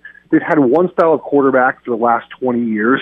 They're not. Colin Kaepernick does not go there. Carolina is the best option in my opinion. Where I live in Charlotte, with Eric Reed being here and Cap kind of being a fit for Cam. But I've said this, and I don't think it's not me. I support Colin Kaepernick in his movement, but I just don't think he wants to play football. I mean, it just there's no signs that point to him playing football. We see guys that want to play football put out workout videos, really kind of pound the pavement to show they're in shape and they're ready to go. We just haven't seen that from Colin Kaepernick. It's okay; he doesn't have to play, but I don't think he wants to play that much. So, I know people will try to convince me otherwise and scream that he wants to play. But what has he shown that he really wants to play? I don't think he wants to play. So I don't think he'll play again. Good stuff as always, Jeff Schwartz. We'll talk to you next week. All right, take care. You can follow Jeff on Twitter at GEOFFSCHWARTZ, former NFL offensive lineman. I am Clay Travis. When we come back, we'll continue to break down the NFL Combine and the surrounding drama. If you haven't heard the quotes from the Arizona Cardinals, I think they're pretty interesting about whether or not they're committed to Josh Rosen. To me, it means they're taking Kyler Murray number 1 overall. Also, our guy Peter Schrager on the NFL Network just put out his mock draft for NFL.com. May get some tongues wagging a little bit. I'll tell you what he said. This is Outkick the Coverage on Fox Sports Radio. Welcome back, Geico Outkick Studios. Our guy Peter Schrager has got his mock draft up. He works at the NFL Network, also works for Fox Sports, good buddy of mine. He is what I would call an insane draft guru. And what I mean by that is a lot of people do first-round mock drafts. Peter Schrager, every year for a long time with Fox Sports, would do a 7-round mock draft. 255 or whatever the number of total draftees is. He would do all 7 rounds a mock of who he thought was going to be drafted and where he thought guys were going to go. He's plugged in. He spends a lot of time on this. Who does he have the Arizona Cardinals taking number 1 overall? Kyler Murray. You just heard Jeff Schwartz say he thought Kyler Murray would go number 1 overall. I agree with those guys. I think Kyler Murray is going to go number 1 overall to the Arizona Cardinals, and they're going to be trying to figure out a way to trade Josh Rosen. I think personally, Nick Bosa, Josh Allen, teams will decide between those guys next up.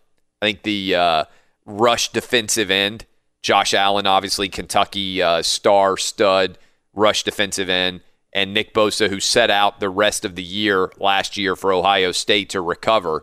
I think both those guys are going to be right at the top of the board. That would be kind of my expectation. All right, so that is the latest there. I got a couple of stories that I want to hit with you here in the meantime. All right, some of this stuff sometimes blows my mind. I want to bring in the crew on this one. Down in Huntsville, Alabama.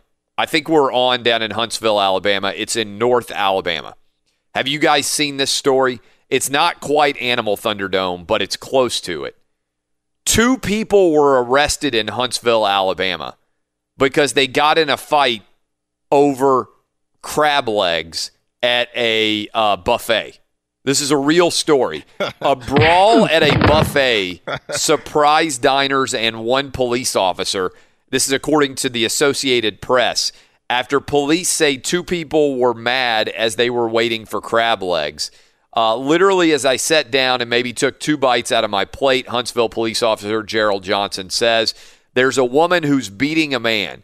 People are moving around. Plates are shattering everywhere. How did they end up fighting? This is even funnier. They were using their utensils that you pick the crab legs up with as swords, and they were fighting with each other in a duel. How unbelievable is this? Fencing? Is that what they were doing? Yeah, they were fencing with the prongs that you pick up things with. So I wanted to ask you guys, if you had to get into a fight at a buffet, what is the food that you would be willing to fight for at the buffet? Oh, that's a good question. And I'm going to open up the phone lines for everybody else because I was thinking about this too. By the way, the people fighting is a mom. A mom is there with her kids, and she gets arrested fighting for crab legs. And it's an old dude, all right? So you got old dude and mom fighting over the crab legs. Reports are they were having to stand in line. I'm going to just – maybe this is a little bit of an unbelievable position. I tend to think that crab legs are kind of overrated, right? I mean, because you have to break them. Yeah. You got to spend a lot of time. And I inevitably, when I'm trying to get into crab legs and stuff, I'm not even kidding about this. I end up cutting my fingers all up. And there's never been a point in time where I eat it and I'm like, oh, my God, this is such a revolutionary food. I think the hype on the crab legs is over relative to the payoff. Now, here's what I would fight for. If I had to fight for food at the buffet, I'm a cobbler guy. If you have ever been at a Southern buffet, there almost always is a cobbler. Right? Like a blackberry cobbler, which I think is the apex predator of cobblers, like the very absolute peak of the food chain of the cobbler industry. But I like the cherry cobbler. I like the peach cobbler, the apple cobbler. I'm a huge cobbler guy. So I think if I were going to get in a fight at a buffet over any particular food, that would be what I would go with. I would get into a fight over the cobbler. What about you, Danny G? I would say that I look for something to go with the mashed potatoes and green beans on my plate. At a nice buffet, there's usually a chef standing right next to the honey-baked ham, and they slice off that perfect piece. Yeah, well, that's why they have the chef there because like they limit how much you can get, right? Like you get like, so you would fight there. Yeah, because that's a treat. Like how often do you really eat good ham like that? Yeah, the honey-baked ham and the honey-baked turkey. The honey-baked, it's a holiday thing to me. Right? You ever try to go in line and get the honey-baked stuff during the Thanksgiving or during Christmas? The line just extends out forever. That's one that's worth fighting for. What about you, Roberto? What would you fight for? Some prime rib, some prime New York-style steak as well. Both of those. Solid selection there. Dub, what are you fighting for? Some brisket, man. Some good smoked brisket. That's what I'm fighting for. Eddie Garcia, what would you fight for? I'm with Roberto. The best thing I ever had at a buffet was some prime rib at Trump International Golf Course. So I'd be all over that. Would this make your night if you saw people get into a fight using the tongs as swords over the crab legs? How is there not video of this? This is my first thought. How is there not video of the crab leg buffet brawl in Huntsville, Alabama? We'll take your calls. What would you fight for at the buffet? Also, we're going to talk to Missouri's athletic director in Hour 3. Going to cover a lot of ground. Appreciate all of you for hanging out with us as we return for Hour 3. This is Outkick the Coverage. Make sure you download the podcast. Search us out on Fox Sports Radio. Live from the Geico Outkick Studios, where 15 minutes could save you 15% or more on car insurance. Visit geico.com for a free rate quote. And we're brought to you by TrueCar. When it comes to selling or trading in your car, you need to make good choices. And with TrueCar, you've got a star on your roster. So when you're ready to sell or trade in your car, check out TrueCar. True cash offer not available in all areas. We are rolling into Hour 3 of the show. We're going to be joined by Missouri's athletic director to talk about the punishment that has been levied against the Tigers by the NCAA. Pretty severe punishment. He's going to join us in the next segment. But in the meantime, we are talking about the biggest issues in the world today. And among those is a brawl that broke out in a Huntsville, Alabama buffet over the crab legs. And I think, Eddie Garcia, you have found some audio of an interview with the cop who arrested people there. Yeah, this is from WHNT News 19 in Huntsville, and this is the report on what happened, including the police officer that was on hand there. As I sat down and literally maybe took 2 bites out of my plate. For Officer Gerald Johnson, apparently some Friday evening peace and quiet was too much to ask. There's a woman who's beating a man, plates are shattering everywhere. No sooner had he dished up a plate at Meteor Buffet off the Parkway, Johnson says a fight was happening in the food line. It's not something you typically hear, because if you can imagine a fencing match. The sound that Officer Johnson was hearing was tongs clashing. The Meteor Buffet diners were eagerly awaiting the next tray of crab legs coming out of the kitchen. Everyone was saying that they cut me in line. She cut me in line, he cut me in line, I was here first. Police arrested John Chapman and Shakita Jenkins, who was eating at the buffet with her kids. They had been waiting there for the crab legs for a good 10 plus minutes, maybe 15. So when they finally came out, it's very heated. That's part of the story from WHTN. Can you imagine the woman got arrested for getting in a fight over crab legs with her kids at the buffet? What a loser. Can you imagine how those kids are going to grow up if they've got a mom who will get in a fight over crab legs? Poor kids, man. Those kids are done for. And at least the old man maybe was there by himself. I don't know. But if your grandpa gets arrested for fighting over crab legs, the best part of that story. Yes, I know what you're going to say, Danny. Yeah, the sound of the sound tongs. effects of the tongs. Yes. Props to WHNT for that is getting high the level tongs. local news reporting that they had to put the sound of tongs clashing into the. I mean, that guy deserves an Emmy for that thought process. A sword fight with tongs. I mean, again, and maybe there's people out there who are like, "Oh, the crab leg is unbelievable."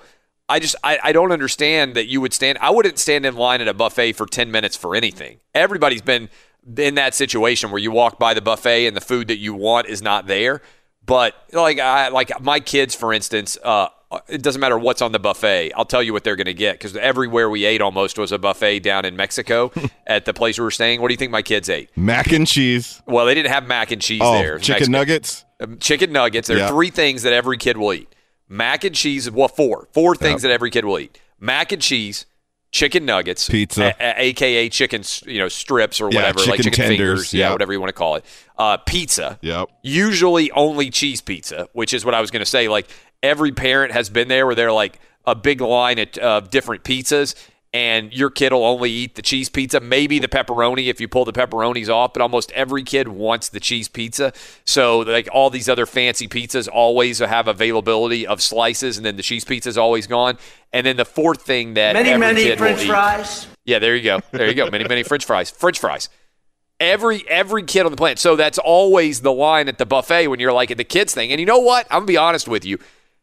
Every time I see that, I think, why did I ever start eating other things? Because mac and cheese, chicken nuggets / chicken fingers, pizza, and French fries are all really good. Like every parent has sat down beside their kid and had their kid order the food off the kids menu and thought, as we got our more sophisticated adult meal, you know what? I really kind of wish I had just gone with the chicken fingers.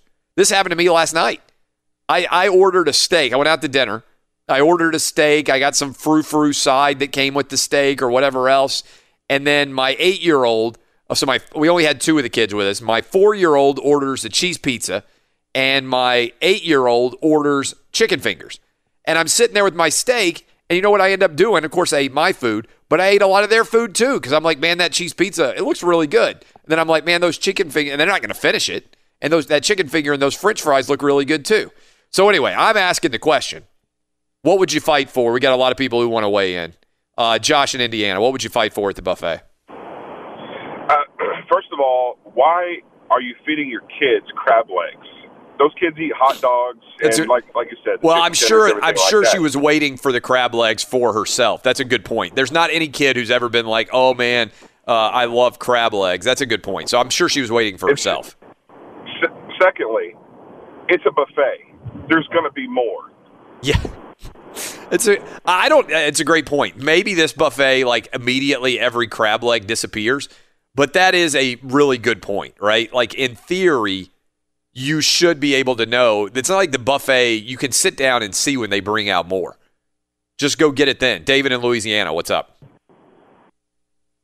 I was wanting to chime in on this.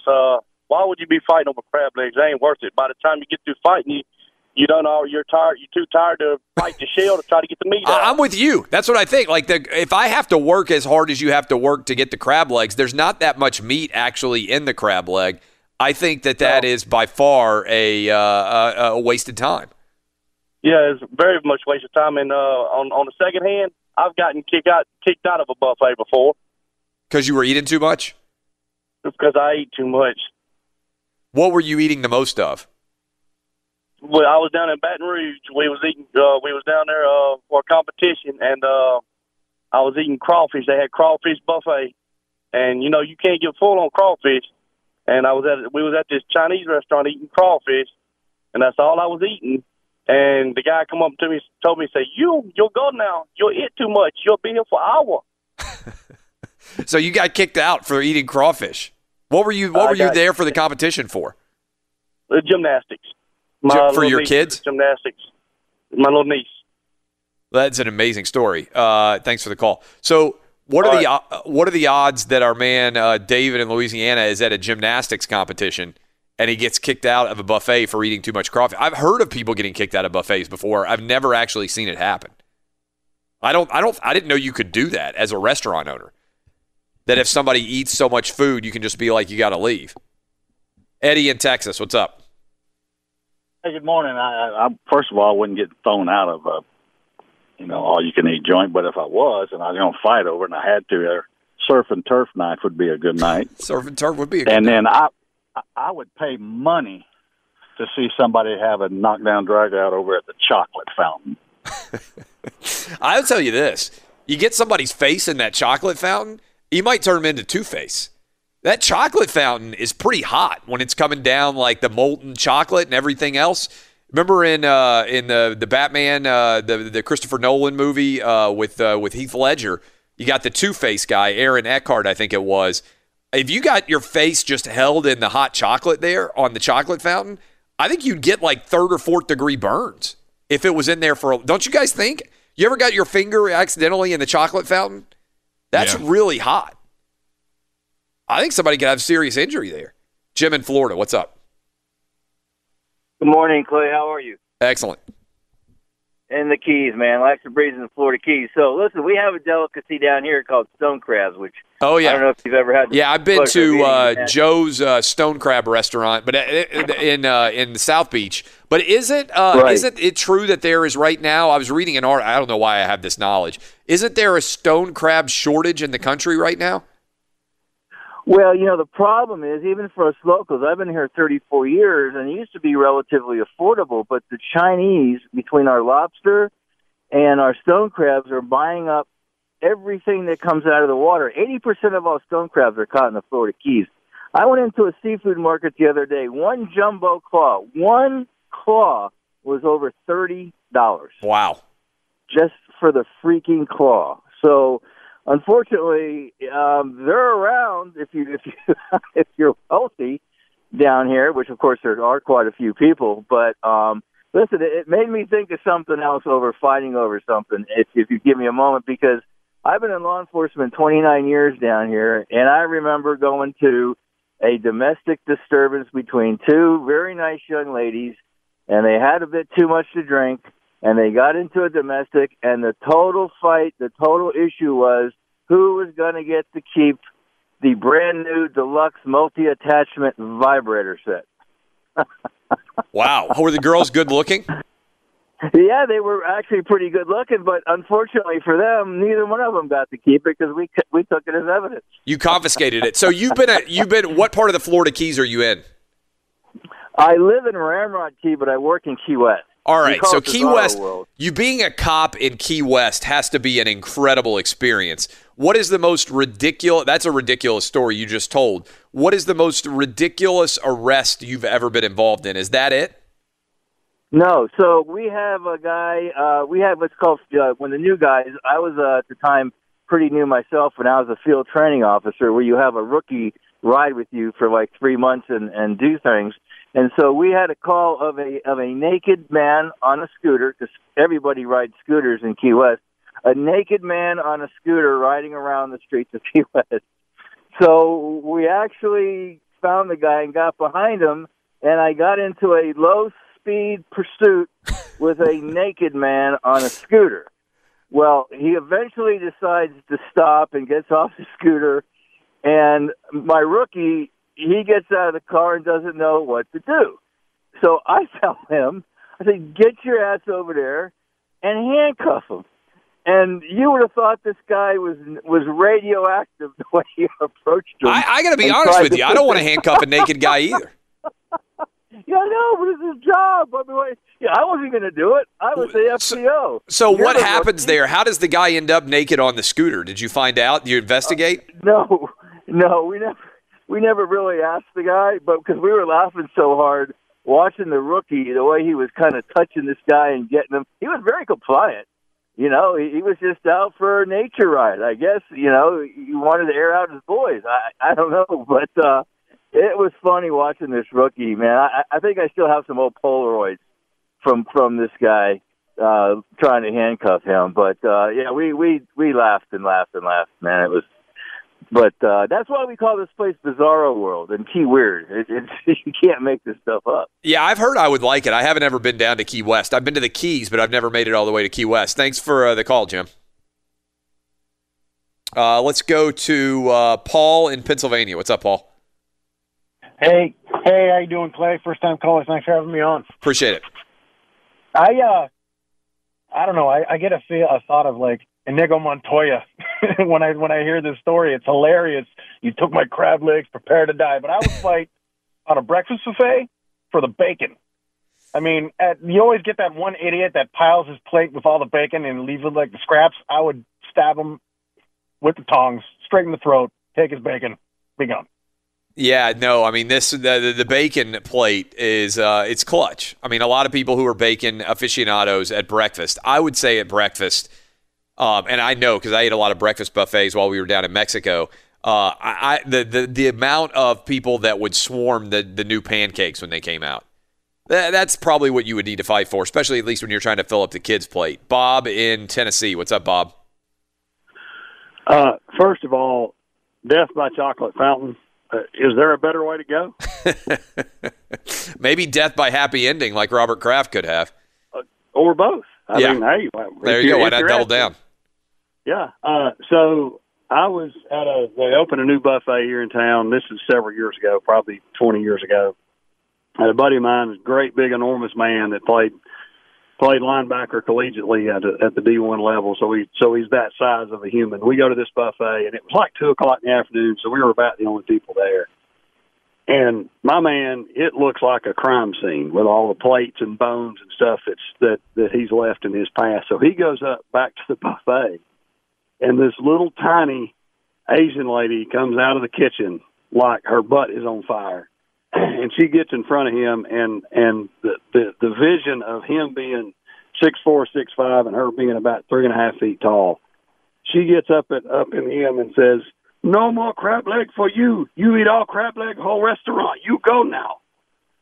Man, we were dying. It was one of the funniest things, and up until then, I never knew you could get thrown out of a buffet. I didn't realize it was all he could eat. That's outstanding. Appreciate the call. All right. We took a lot of calls. We had some fun there. We're going to dive back in here. Missouri, if you don't know this story, the University of Missouri got a bowl ban in addition to other punishments recently over relatively minor infractions. And this bowl ban stunned people. There was totally unexpected that it would happen. The athletic director for Missouri is going to be on to talk about this NCAA punishment, why it was the wrong punishment. They are going to, I think you're going to enjoy this. It's Jim Sturk. He is going to join us next, the University of Missouri AD, to talk about this punishment that Missouri got levied, and also whether he believes maybe the NCAA in many cases such as these, abuses its power and levies punishments that are not to fit the crime. We'll talk about it next. Jim Sterk, University of Missouri AD. This is Outkick the Coverage on Fox Sports Radio. Fox Sports Radio has the best sports talk lineup in the nation. Catch all of our shows at foxsportsradio.com. And within the iHeartRadio app, search FSR to listen live. Hey, it's Jonas Knox, and you know O'Reilly Auto Parts. You know, O'Reilly, who are in the business of keeping your car on the road. O'Reilly Auto Parts offer friendly, helpful service and the parts knowledge you need for all your maintenance and repairs. They've got thousands of parts and accessories in stock, either in-store or online, so you never have to worry if you're in a jam. The team at O'Reilly Auto Parts can test your battery for free, in or out of your car. If it needs to be replaced, they'll help you find the right battery for your vehicle. Need your windshield wipers replaced, a brake light fix, or a quick service? They'll help you find the right part or point you to the nearest local repair shop for help. Whether you're a car aficionado or an auto novice, you'll find the employees at O'Reilly Auto Parts are knowledgeable, helpful, and best of all, friendly. And by the way, I was just at O'Reilly not that long ago, within the last month, and guess what? Needed some help with the alternator, had some questions with the batteries. They helped me right away and did it right there in the parking lot. The professional parts people at O'Reilly Auto Parts are your one-stop shop for all things auto, do-it-yourself, and you can find what you need in-store or online. Stop by O'Reilly Auto Parts today or visit them at O'ReillyAuto.com/2pros. That's O'ReillyAuto.com/2pros.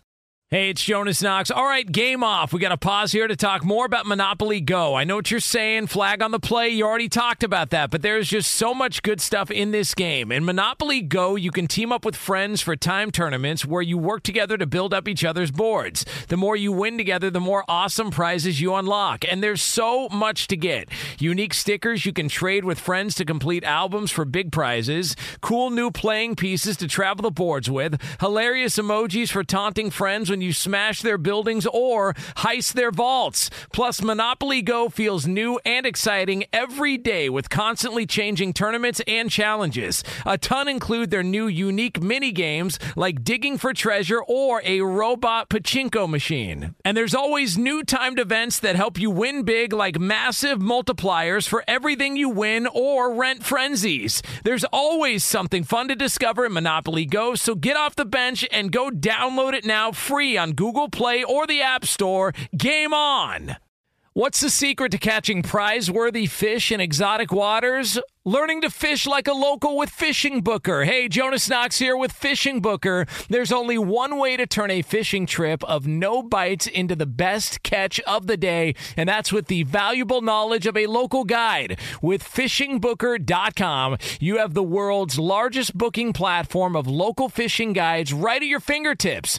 Use Fishing Booker's easy-to-use online booking system and discover thousands of local fishing charters from around the world ready to share their tricks of the trade. Create your perfect fishing experience and search for charters by location, species, salt versus freshwater, and more. Plus, it's smooth sailing with Fishing Booker's simple online payment method. You'll always fish with confidence when you start fishing like a local. Start your angling adventure now with Fishing Booker. Visit FishingBooker.com and book your trip today. Fishing Booker. Fishing trips made easy.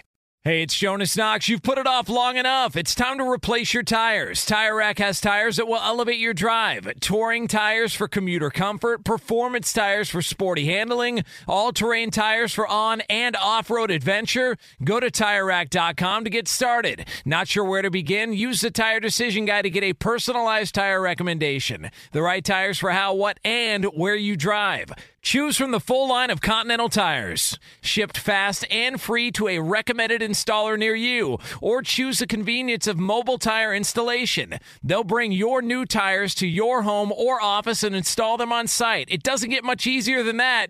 Go to TireRack.com/sports to see their Continental test results, tire ratings, and consumer reviews. And be sure to check out all the current special offers. Great tires and a great deal. What more could you ask for? That's TireRack.com/sports. TireRack.com, the way tire buying should be.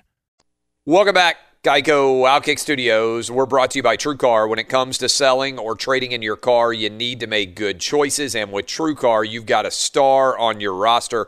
So when you're ready to sell or trade in your car, check out TrueCar. True cash offer not available in all areas. We're joined now by Missouri Athletic Director Jim Sterk. If you're not familiar with the recent ruling by the NCAA, Missouri was hit with what many people, including myself, consider to be a pretty draconian punishment for what was, in the grand scheme of things, not the worst crime against humanity in the history of college athletics. We bring in Missouri Athletic Director Jim Sterk now. Jim, when you saw this ruling from the NCAA, your first thought was what? Could not believe it. Basically was shocked. Had no indication that they were the penalties were going to be so severe. And I guess then it really, caused me to question. We discovered I think you've talked about it before, but a part-time employee that had worked for 10 years had gone through a financial challenge and started to do things that were illegal or beyond helping student athletes academically beyond what was allowed. And she, once we discovered it, we turned it in, cooperated with the NCAA, received exemplary cooperation, which I've been told has been 2 or 3 times in the last decade for a school to receive that. And so as we sat down with the Committee on Infractions and talked about it, at no time during our hearing did anyone talk about, they talked about probation, I think maybe once, but it came out of left field. The experts in the field, the people that have worked in it, the people that have been on that committee before, they were shocked as well. And so I think what it did, and I think you've talked about it, the message that was sent to the membership is kind of a scary one, that telling the truth and cooperating was a bad strategy, and that's the message I'm worried about. And so unless it's corrected, I think it's a bad message for our membership. Yeah, Jim, I appreciate you coming on, because one of the things that I like to focus on when I put my lawyer hat on from back when I practiced law is precedent matters. And precedent matters in all facets of life, I think, because it helps to set expectations of what we should do in terms of our behavior, but also what we should expect when our behavior is not as good as we might have anticipated. And that when we find things that are wrong and we come forward and we're honest about them, that should also be factored in here. To get a bowl ban, which is what happened to Missouri's football team, and you're going to return a pretty talented football team next year, is so outside the bounds of normal expectation that this strains, to me, the comprehension of credulity when you look at precedent, right? So what can you do to try to overturn this? Well, and you having that law background, we have to show that they abuse their discretion in applying those penalties, and that's you probably know that's a tough bar to hit. But I think the overwhelming support, the overwhelming reaction to this, and the message, the wrong message that it sent to the membership is something that we have going for us. And I think that even though the appeals committee is not staff members, and I think that's what people talk about the NCAA and all. Those are people that are sitting on that committee that are assigned, and they're outside the employee status of the NCAA, and so we have to make sure that, one, we're factual and we stay within it, and we're trying to be, I guess, respectfully aggressive as far as our pushback. We can't. I don't want to blow up the NCAA. There's a lot of good things that happen, from the NCAA basketball tournament. All those Division III and II student athletes get to go to postseason, and it funds a lot of great things. And that's what I think. This is kind of a crack in the foundation of the NCAA, and I just want it corrected so that the membership can understand what's expected, because that was not expected, and from anyone else going having an infraction, or as I told one of the senior leaders at the NCAA, everyone knows with online classes that throughout the country in every school, whether it's in athletics or not, people have been assisted more than what's been academically allowed with online classes because it's so tough to monitor. And when we found something, we turned it in. Now the message is, boy, you better not turn that in or they're going to slam you on that, and that's not healthy for our membership. We're talking to Missouri Athletic Director Jim Sterk. Jim, one of the other aspects of this is obviously right now you've got a bowl ban, but it kind of sets up free agency for your players because under NCAA rules, I believe I'm correct in this, when your team is not eligible for postseason play, players can contemplate leaving, and that allows other schools to theoretically contact your players and try to recruit them or persuade them to leave. Have you seen messes and issues with that? And is that also compounding what was a bad ruling to then create further turmoil that isn't justified? Yeah, yes, you are correct about that, and it was actually the committee that said even though if you appeal, the recruiting or the transfer opportunities for student athletes is not going to be stayed. So we're appealing. We are in the 30-day window of turning back. We had to give notice of appeal first. The NCAA responded, and now we're in a 30-day period. I think before the end of March, we have to turn in our official appeal, and then they have a period of time, and it goes back and forth, and so it could be 6 months to 9 months in previous cases. So that puts a lot of uncertainty, I guess, for our student athletes that have 1 year left. They can immediately transfer, given the ruling.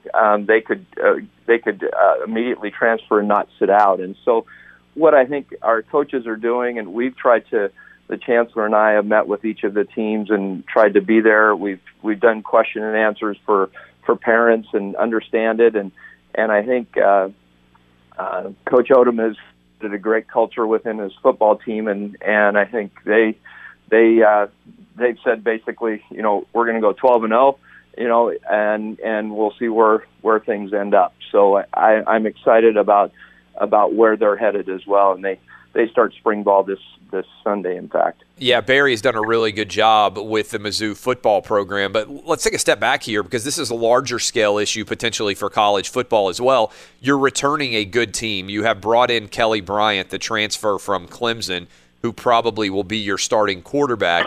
If you were to win the SEC East, or be in the mix to potentially contend for the playoff, but let's just start with winning the SEC East.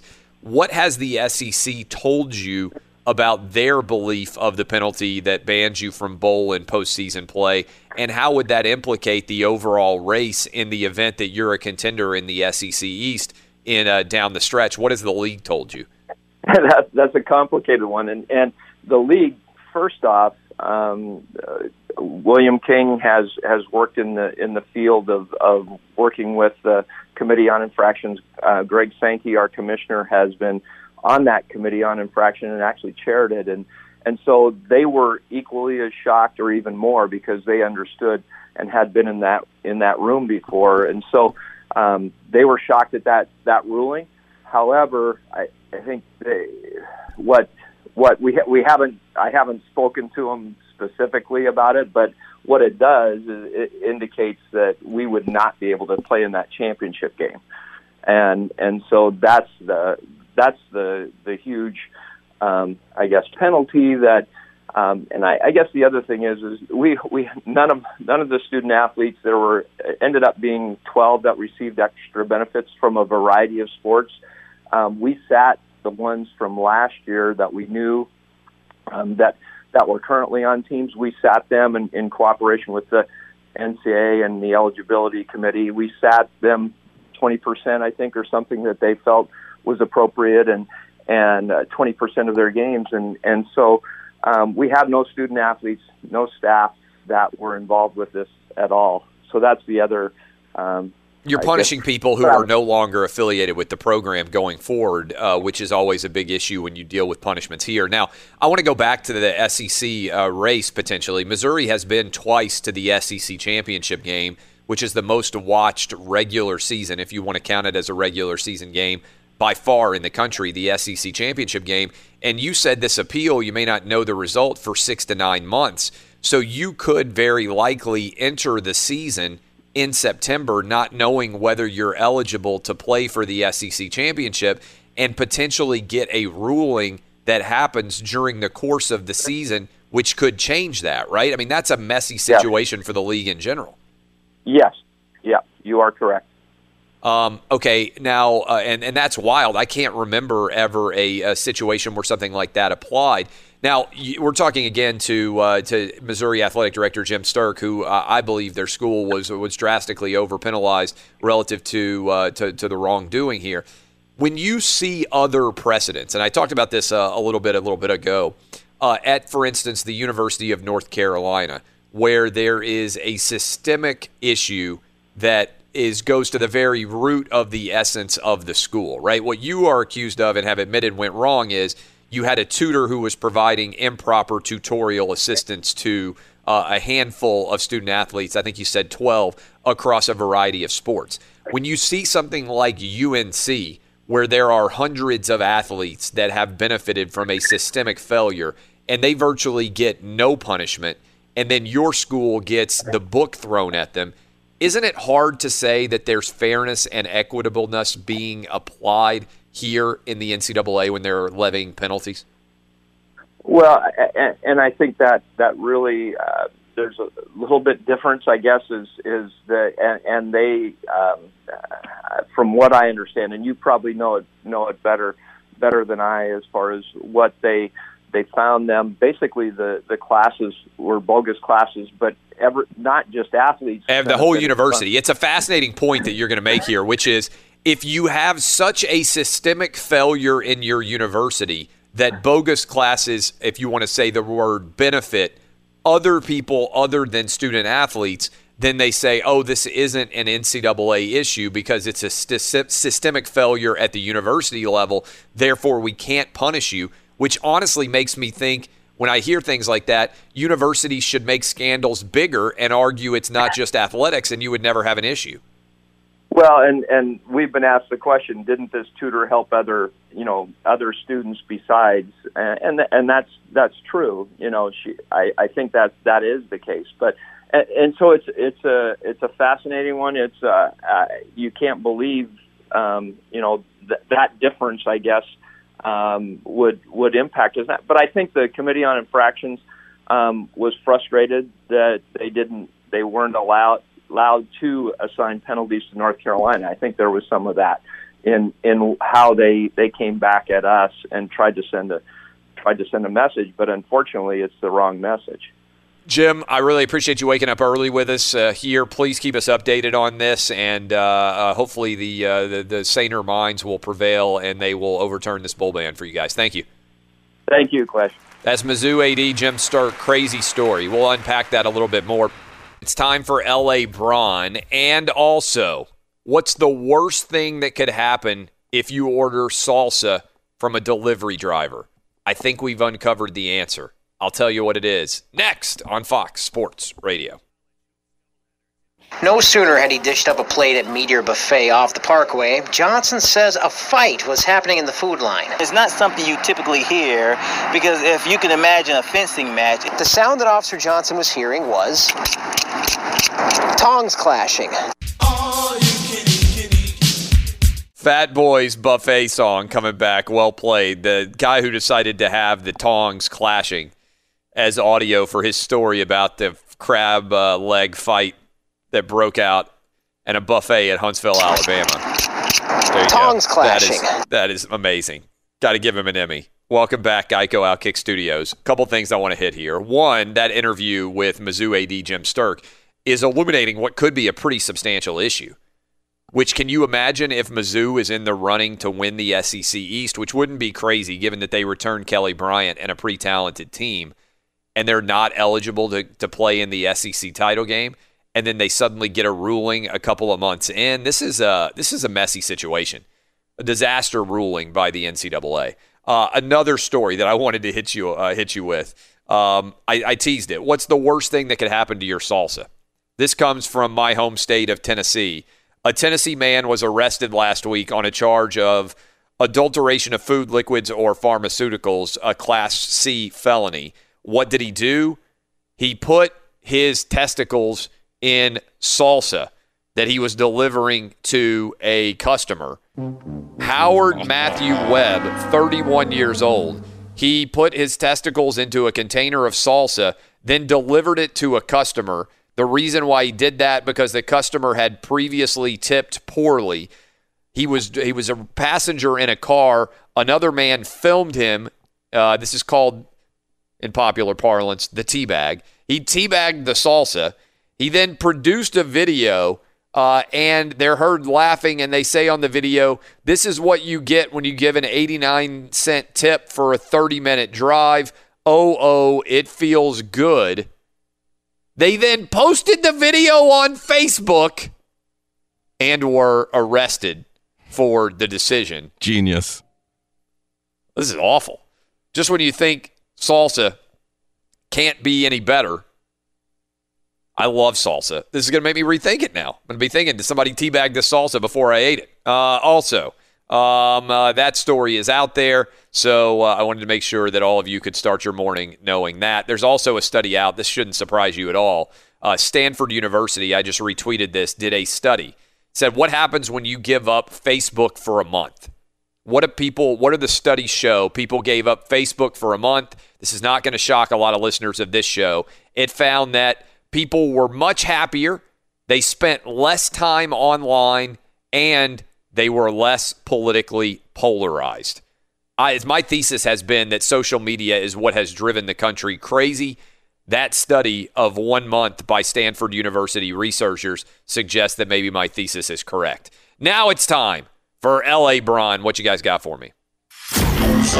L.A. Bron. I got. From the first show in the country to predict #Future Laker. Instead of 3 hours of it, Clay Travis captures all the mania in 3 minutes. LeBron has picked up the circus tent, and it has followed him wherever he has gone. All right, Clay, decent win for LeBron, 33 points, 10 assists. Rondo got the start, 11 points. He dropped 16 dimes. In the third quarter, it was pretty fun. 4 Kuzma and LeBron dunks in a row electrified the crowd. In the fourth quarter, LeBron stole the show with a clutch 3 on one leg, falling into the crowd as the shot clock expired. It sounded like this on Spectrum. 5 on the clock. LBJ in trouble to beat the clock on its way. LeBron James! Decent win, even though the Lakers' defense still kind of stunk for the most part. They did win 125-119. The Clippers and Kings both lost, which is good news, but shouts out to the Portland Trail Blazers. They beat the Celtics, and the Spurs beat the Pistons. They're still 3 games out of the 8th spot in the playoffs, and they remain 1 game under 500. The Lake Show ain't rolling into the playoffs. That remains my contention. Encourage you guys to go download the podcast. We've had a lot of fun today on the Thursday edition. Jeff Shorts joined us an hour or two. We broke down NFL Combine. We talked a lot about Nick Foles and where he might end up. Jacksonville Jaguars, the leading contender to sign Nick Foles.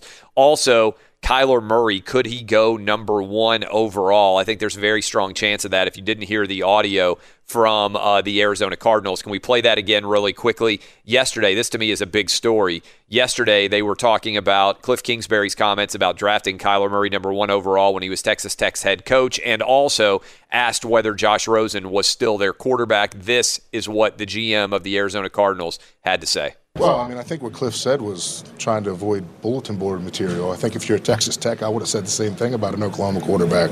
But, again, it's still early in the process. We haven't even gone through a full evaluation at all the positions. So really, it's again, too early to say. Is Josh Rosen our quarterback? Yeah, he is right now for sure. He is right now for sure, and right now for sure you are listening to Outkick the Coverage. I hope tomorrow, right now for sure, you will be as well. And if you do, you'll hear all sorts of interesting discussions, including what happens when people get into a fight at the buffet over crab legs. And also, little bit of teabagging going on with the salsa, and we dove into the Missouri NCAA tournament violations. Lots to discuss and lots to analyze. Appreciate all of you. Look forward to finishing off the week. Final day of the week of Lock It In. Make sure you don't miss that. 4:30 Eastern, 3:30 Central, 2:30 Mountain, 1:30 Pacific on FS1. Me, Cousin Sal, Rachel Bonetta, whose mom was at my house yesterday. That's a funny video if you haven't watched it. This is Outkick the Coverage on Fox Sports Radio. O'Reilly. Are your wiper blades chattering, skipping, or squeaking? Don't let streaks or smearing on your windshield compromise your visibility. When it's time to replace your wiper blades, stop by O'Reilly Auto Parts and see our selection. Our professional parts people will even install your new wiper blades while you wait. Stop by O'Reilly Auto Parts today. O'Reilly Auto Parts. At Bet365, we don't do ordinary. We believe that every sport should be epic. Every home run, every hit, every inning, every play. From the moments that are legendary to the ones that fly under the radar. See for yourself when you sign up today and get $150 in bonus bets when you bet just $5. Whatever the sport, whatever the moment, it's never ordinary at Bet365. 21 plus only. Must be present in Ohio. If you or someone you know has a gambling problem and wants help, call 1-800-GAMBLER. Terms and conditions apply. I'm Katya Adler, host of The Global Story. Over the last 25 years, I've covered conflicts in the Middle East, political and economic crises in Europe, drug cartels in Mexico. Now I'm covering the stories behind the news all over the world in conversation with those who break it. Join me Monday to Friday to find out what's happening, why, and what it all means. Follow The Global Story from the BBC wherever you listen to podcasts. Hey, it's Jonas Knox. All right, game off. We got to pause here to talk more about Monopoly Go. I know what you're saying, flag on the play. You already talked about that, but there's just so much good stuff in this game. In Monopoly Go, you can team up with friends for time tournaments where you work together to build up each other's boards. The more you win together, the more awesome prizes you unlock. And there's so much to get. Unique stickers you can trade with friends to complete albums for big prizes. Cool new playing pieces to travel the boards with. Hilarious emojis for taunting friends when you smash their buildings or heist their vaults. Plus, Monopoly Go feels new and exciting every day with constantly changing tournaments and challenges. A ton include their new unique mini games like digging for treasure or a robot pachinko machine. And there's always new timed events that help you win big, like massive multipliers for everything you win or rent frenzies. There's always something fun to discover in Monopoly Go, so get off the bench and go download it now free on Google Play or the App Store. Game on!